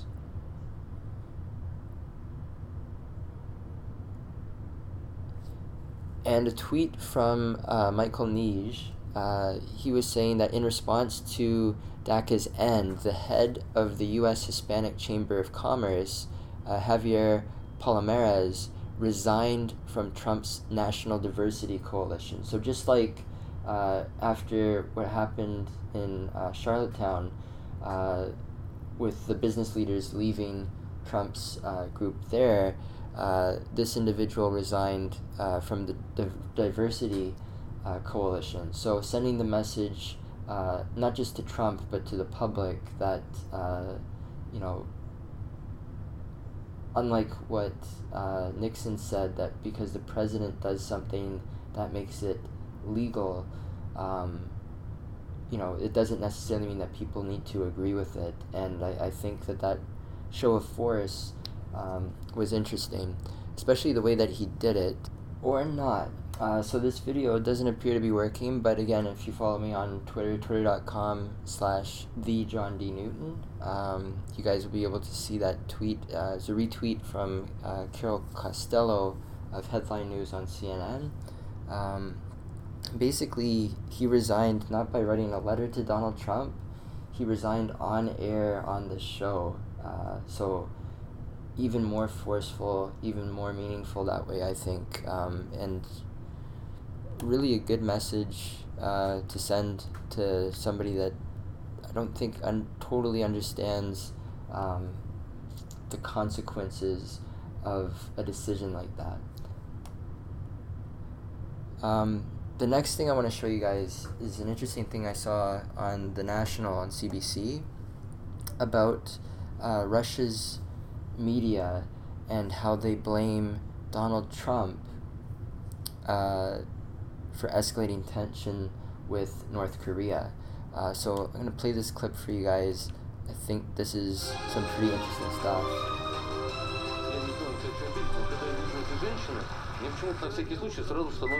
The Russian talk show host probably spoke for a lot of people here when he said every time that North Korean TV announcer is on the screen, he gets freaked out. It's like the missiles are already on their way, he says. The tense showdown has spooked North Korea's neighbors, including Russia, where some border residents actually felt the shaking from the latest nuclear test. In Russia's Kremlin-friendly media, most of the blame for the brinkmanship is heaped in the United States. Popular host Dmitry Kiselov told his audience it's actually the U.S. that's the destabilizing factor. President Trump has made so many threats that to not start a war would mean a loss of face, he said. And Kiselov slammed what he called the president's short-sightedness by insulting countries such as China and Russia that could help. Following North Korea's latest nuclear test, President Vladimir Putin wrote on his website, "The Korean Peninsula is balancing on the verge of a large-scale conflict." The Korean crisis overshadowed what was supposed to be an economic summit today in Xiamen involving both China and Russia, where the Chinese reacted angrily to the U.S. president's musings about not trading with any country doing business in North Korea. China is Pyongyang's biggest trading partner. At the UN, China, which has so far backed repeated resolutions against North Korea, has not said they will support the latest U.S. call for yet more economic sanctions on North Korea. In Russia, though, there appears to be little interest in that. The message from the Kremlin is sanctions have failed, and it's time the U.S. started direct talks. While China remains a neighbor with the greatest influence on North Korea, Russia has been trying to increase its prominence and reputation as the crisis has escalated. Russian officials claim whereas the U.S. has used threats and bluster, they've emphasized diplomacy.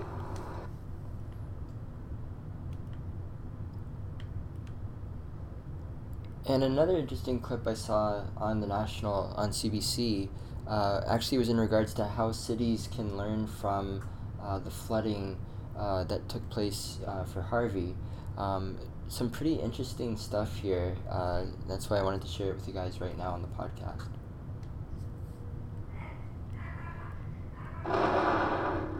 Harvey dropped a record amount of rain, but some wonder if the result had to be so bad. Houston is the largest U.S. city with no official zoning laws. It's also one of the fastest growing. For years, experts warned this meant trouble. Just the amount of urban development in the past few years has been phenomenal. So that means, you've got roads, you've got pavement, the water cannot get away. By building over a vast network of prairies and wetlands, Houston created a massive drainage problem. We've covered our sponge up. The sponge that we had here was wonderful. The effects of climate change have laid that bare.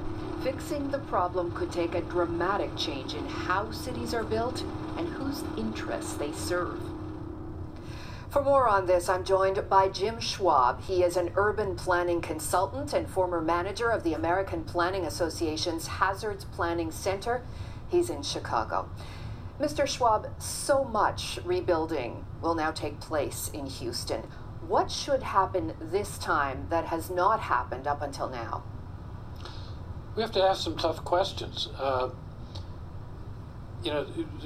One of the tough questions has to do with the role of climate change and anticipating some of the kinds of impacts that we can expect to see in the future. Harvey is perhaps just a harbinger of some of the kinds of things that are going to be happening on a number of coastal communities. And we need to find ways to integrate the impacts of climate change, the projections of climate change, into the planning process for our community. And how difficult has it been to convince residents and local officials, politicians, to enact the kind of change that is needed? There's still a reluctance on some levels to even discuss climate change. Yes, a lot depends on where you're at. There are parts of the country where there's an acceptance that this is real, this is something that we have to deal with. There was a good deal of incorporation of these issues in New York City, for example, even going into Sandy as well as after Sandy. On the other hand, it must be said, Houston 3 times in the last 20 years has rejected zoning and referendums. It's a very difficult issue to advance. The drainage, our stormwater drainage systems in almost any city in North America would have trouble with 52 inches, but it's even more problematic when you've allowed a lot of those natural systems to be degraded. Would you advise Houston now to change completely the way it rebuilds and not allow development along those floodplains? Yeah, in a response to Harvey, which is only a week old, obviously, we've seen a number of heroes responding to helping their neighbors, that sort of thing, and that's great. But as we move to the recovery phase, we're going to need also some other kinds of heroes that I would call public policy champions, who are going to have to be willing to ask those hard questions. Can we sustain this kind of land use pattern in a city that is vulnerable to hurricanes that can dump 50 inches of rain? Are we willing to look at zoning? Are we willing to re-examine subdivision regulations? Are we willing to implement plans for various kinds of what we could call green infrastructure, preserving those natural systems like wetlands and floodplain areas and so forth, and urban tree canopies even? Mr. Schwab, important discussions ahead. Thank you very much. Sure. So again, very interesting conversation. This is not the only city, Houston. I know there's Miami is an example. There's so many cities around the world, even Toronto, parts of Toronto, looking at ways to develop parts of the city to protect itself from extreme flooding. Just an interesting topic, especially given recent events. You hope that the people that make those decisions, do so by looking at the science and exactly what he was saying, for the right reasons, try to make those developments. But I think that's going to be a subject that you'll probably hear more and more about as time goes on, especially considering the damage of Harvey, before that Katrina. Who knows what Irma's going to do. The importance of planning for these cities, especially in those areas where hurricanes are more likely to hit. It's vital. Honestly, it's vital for those people's survival. It's vital for that city to be able to thrive. It's a really, really interesting subject. But going back to Billionaire Mindset, another really good tweet that he had, he was saying, no matter what happens in life, keep a good heart, a heart of trust and patience. Don't let the darkness of some people harden your heart. I love that message. I think that's very well said. There's nothing I have to add to that. Then we've got this. So Sarah Huckabee talking about DACA and saying that the president wrestled with this decision all throughout the weekend. So that is also on my Twitter feed at @TheJohnDNewton on Twitter. So if you guys want to see that, you guys can view that tweet as we approach almost 3 hours of this podcast. I don't want to play that clip entirely, but the fact that she was saying that the president wrestled with this decision throughout the weekend, it was just the weekend that he wrestled with the decision, I think disappointed and frustrated a lot of people, rightfully so. She went on to say that it's Congress's job to legislate, it's not the president's job to create law, which is true, as we've been saying throughout this podcast. It is Congress's job to pass legislation to create law, but you also have to wonder, what exactly are you doing in your role as an executive, other than so far showing that you can be an anarchist by creating questions where even ICE says in 6 months from now we don't know how we're going to be operating when it comes to the Dreamers. That is pretty crazy stuff. Tal Kopen tweeted out saying, it's sort of amazing how the White House is pitching ending DACA as a job-saving move when the business community almost 100% supports it. Ben Jacobs tweeted out saying Sanders is now attacking Democrats for politicizing DACA. she was saying that you can't allow a motion to govern Sarah Huckabee Sanders. And I just say to that, well, clearly, based on how these guys are running things. Caitlin Huey Burns tweeted out saying, how does the president, how does a decision show heart as he promised by allowing an orderly process to take place, is what Sanders says. And I just, asked the question, like, orderly? Like, I don't think so.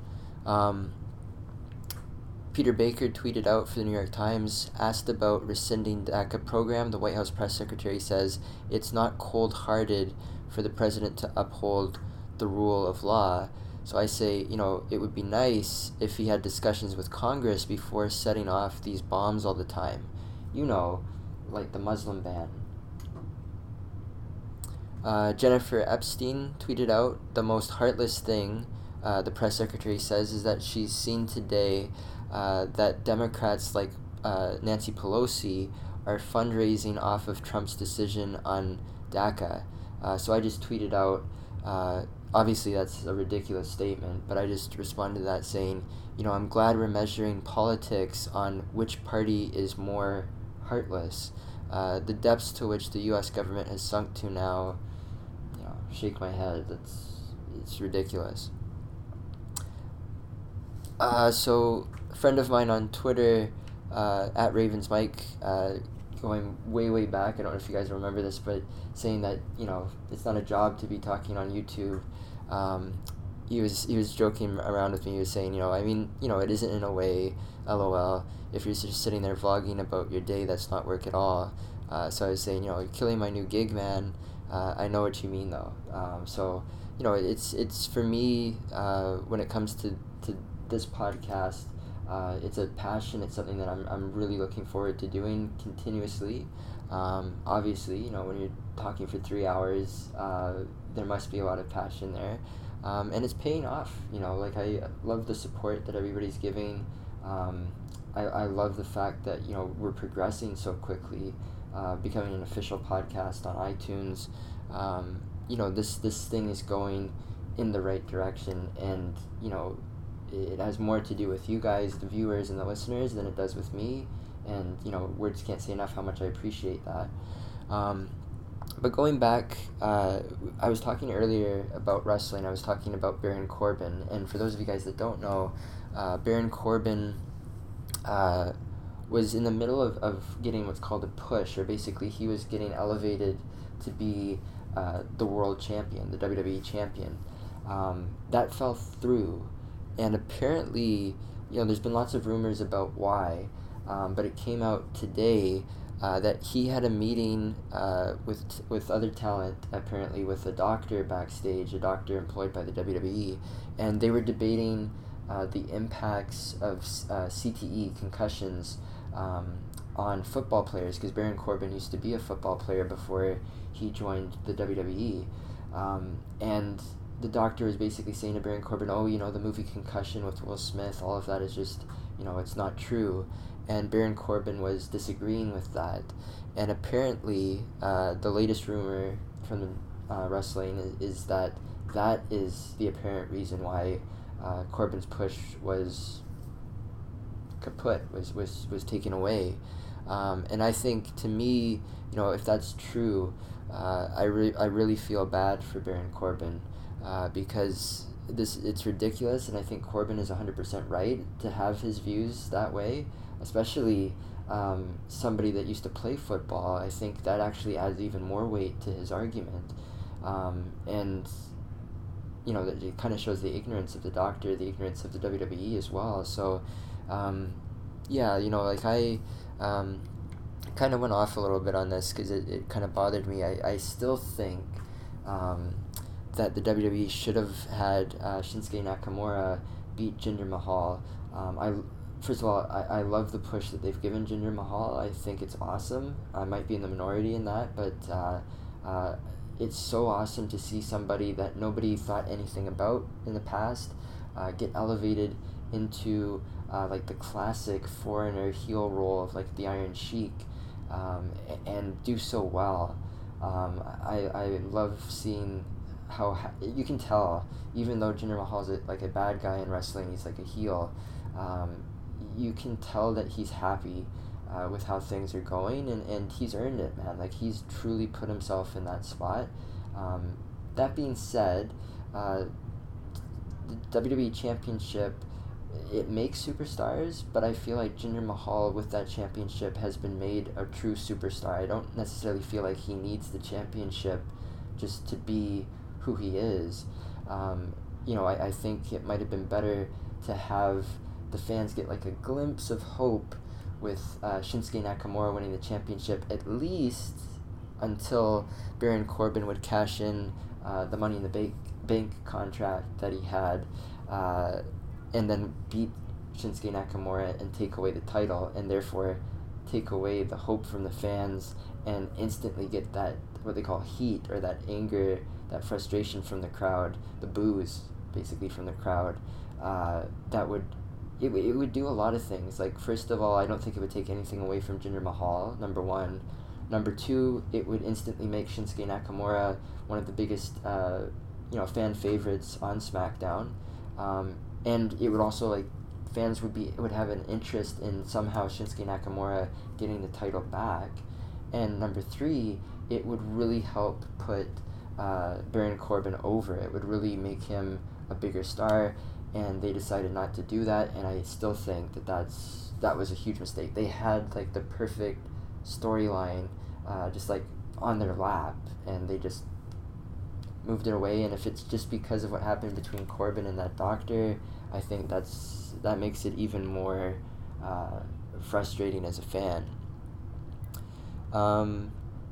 So again, we talked about it earlier, but I was still in shock. I kind of still am in shock that we are now an official podcast on iTunes, and I just tweeted out, and it's also on Facebook as well, facebook.com/PJBD podcast.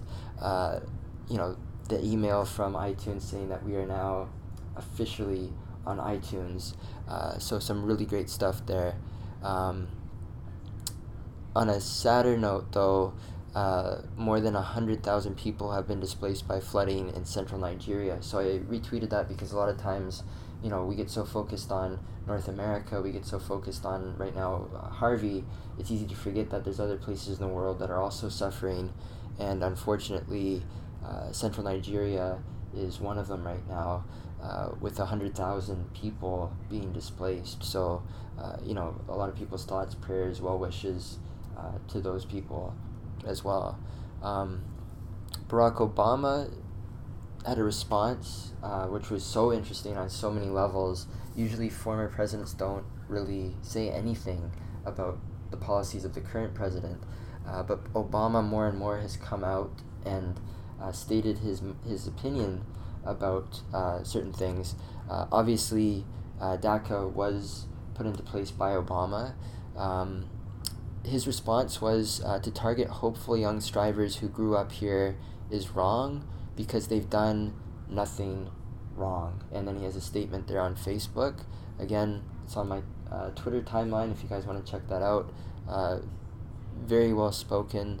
Some tidbits from it, though, because it was such a good bit that he had on Facebook. He says, "This action is contrary to our spirit and to common sense." So that's a pretty strong condemnation. He says, "Let's be clear, the action taken today is not required legally," and I agree with him on that. It's a political decision and a moral question.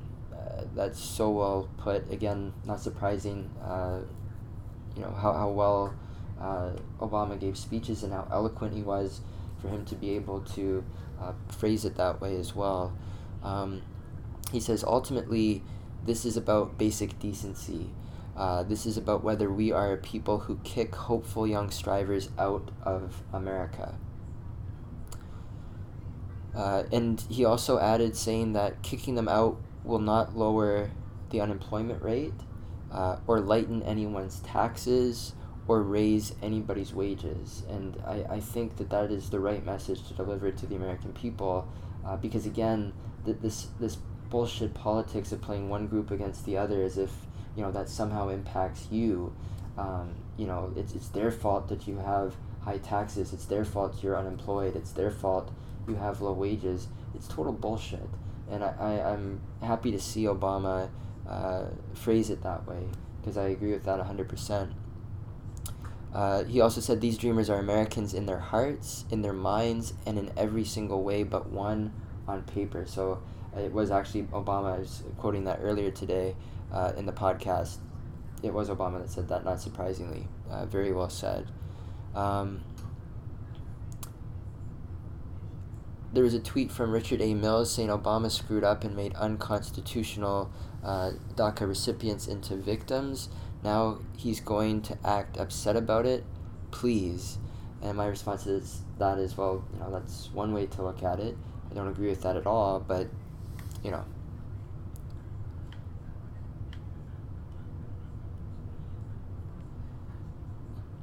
and then earlier today, again, this is also on Twitter,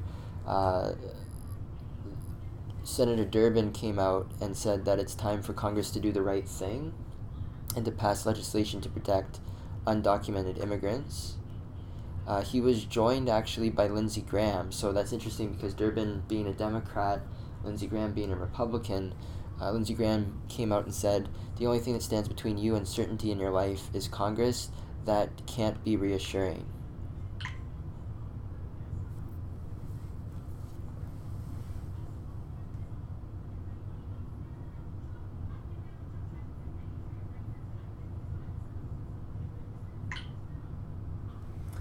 So this is part 2.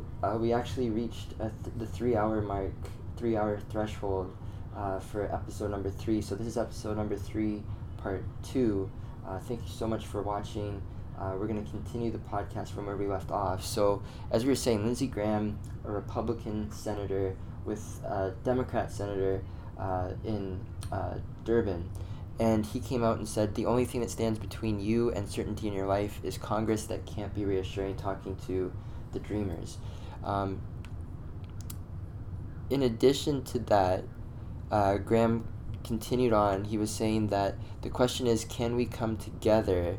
The answer is we have no choice. And I hope that Lindsey Graham is right. But I worry that this is something that could easily probably pass in the Senate, because as much as I don't have that much faith in Congress in the U.S. right now, I do feel like the smartest dummies, if you will, are the people that are in the Senate. I don't have any faith in the House of Representatives. Just the people that are there in the positions. You look at Paul Ryan, you look at Ted Cruz. The list is endless of people that are just, to me, mindless, visionless, and they're just a waste of taxpayers' dollars. But we'll see what happens. Dick Durbin, who's the number 2 Democrat in the Senate, when asked about tying the status for the Dreamers to the border wall, says, I think the wall is a non-starter. And I would agree with him. I think, the balls that it takes to attach their fucking wall to the DREAM Act, those two things are polar opposites.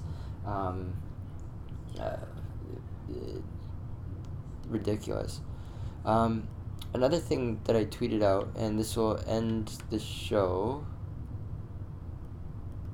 is Americans apparently are taking so many antidepressants that it's actually showing and accumulating in fish brains in the wild. So really crazy stuff there. Traces of Prozac and other medications are showing up in wild fish. So that just shows you the level of antidepressants that are being taken, and it's a crazy situation. So again, I want to thank you guys for joining us on this podcast. It was a very long one, over 3 hours of material, but hopefully you enjoyed it as much as I did making it. I want to thank everybody on facebook.com/PJBD podcast, the support, the likes, everything that you guys have done continues to help to build this podcast into what it's becoming. and I can't thank you enough for your support with that.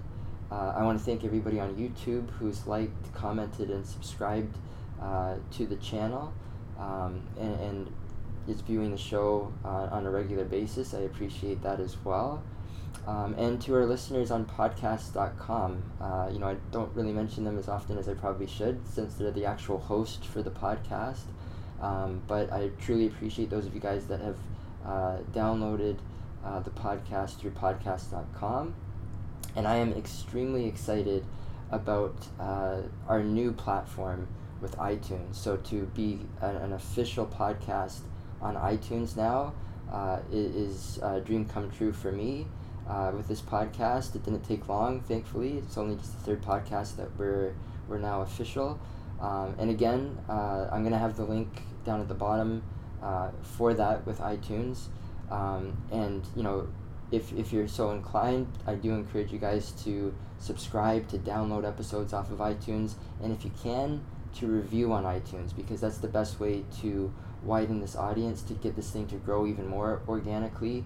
And that's what's been cool about this the whole time, is just to watch this thing continuously grow organically.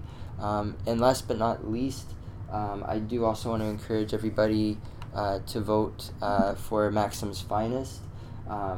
Please check that out. Again, I'm going to have the website down at the bottom. Anna right now is currently 13th, and there's 8 days left.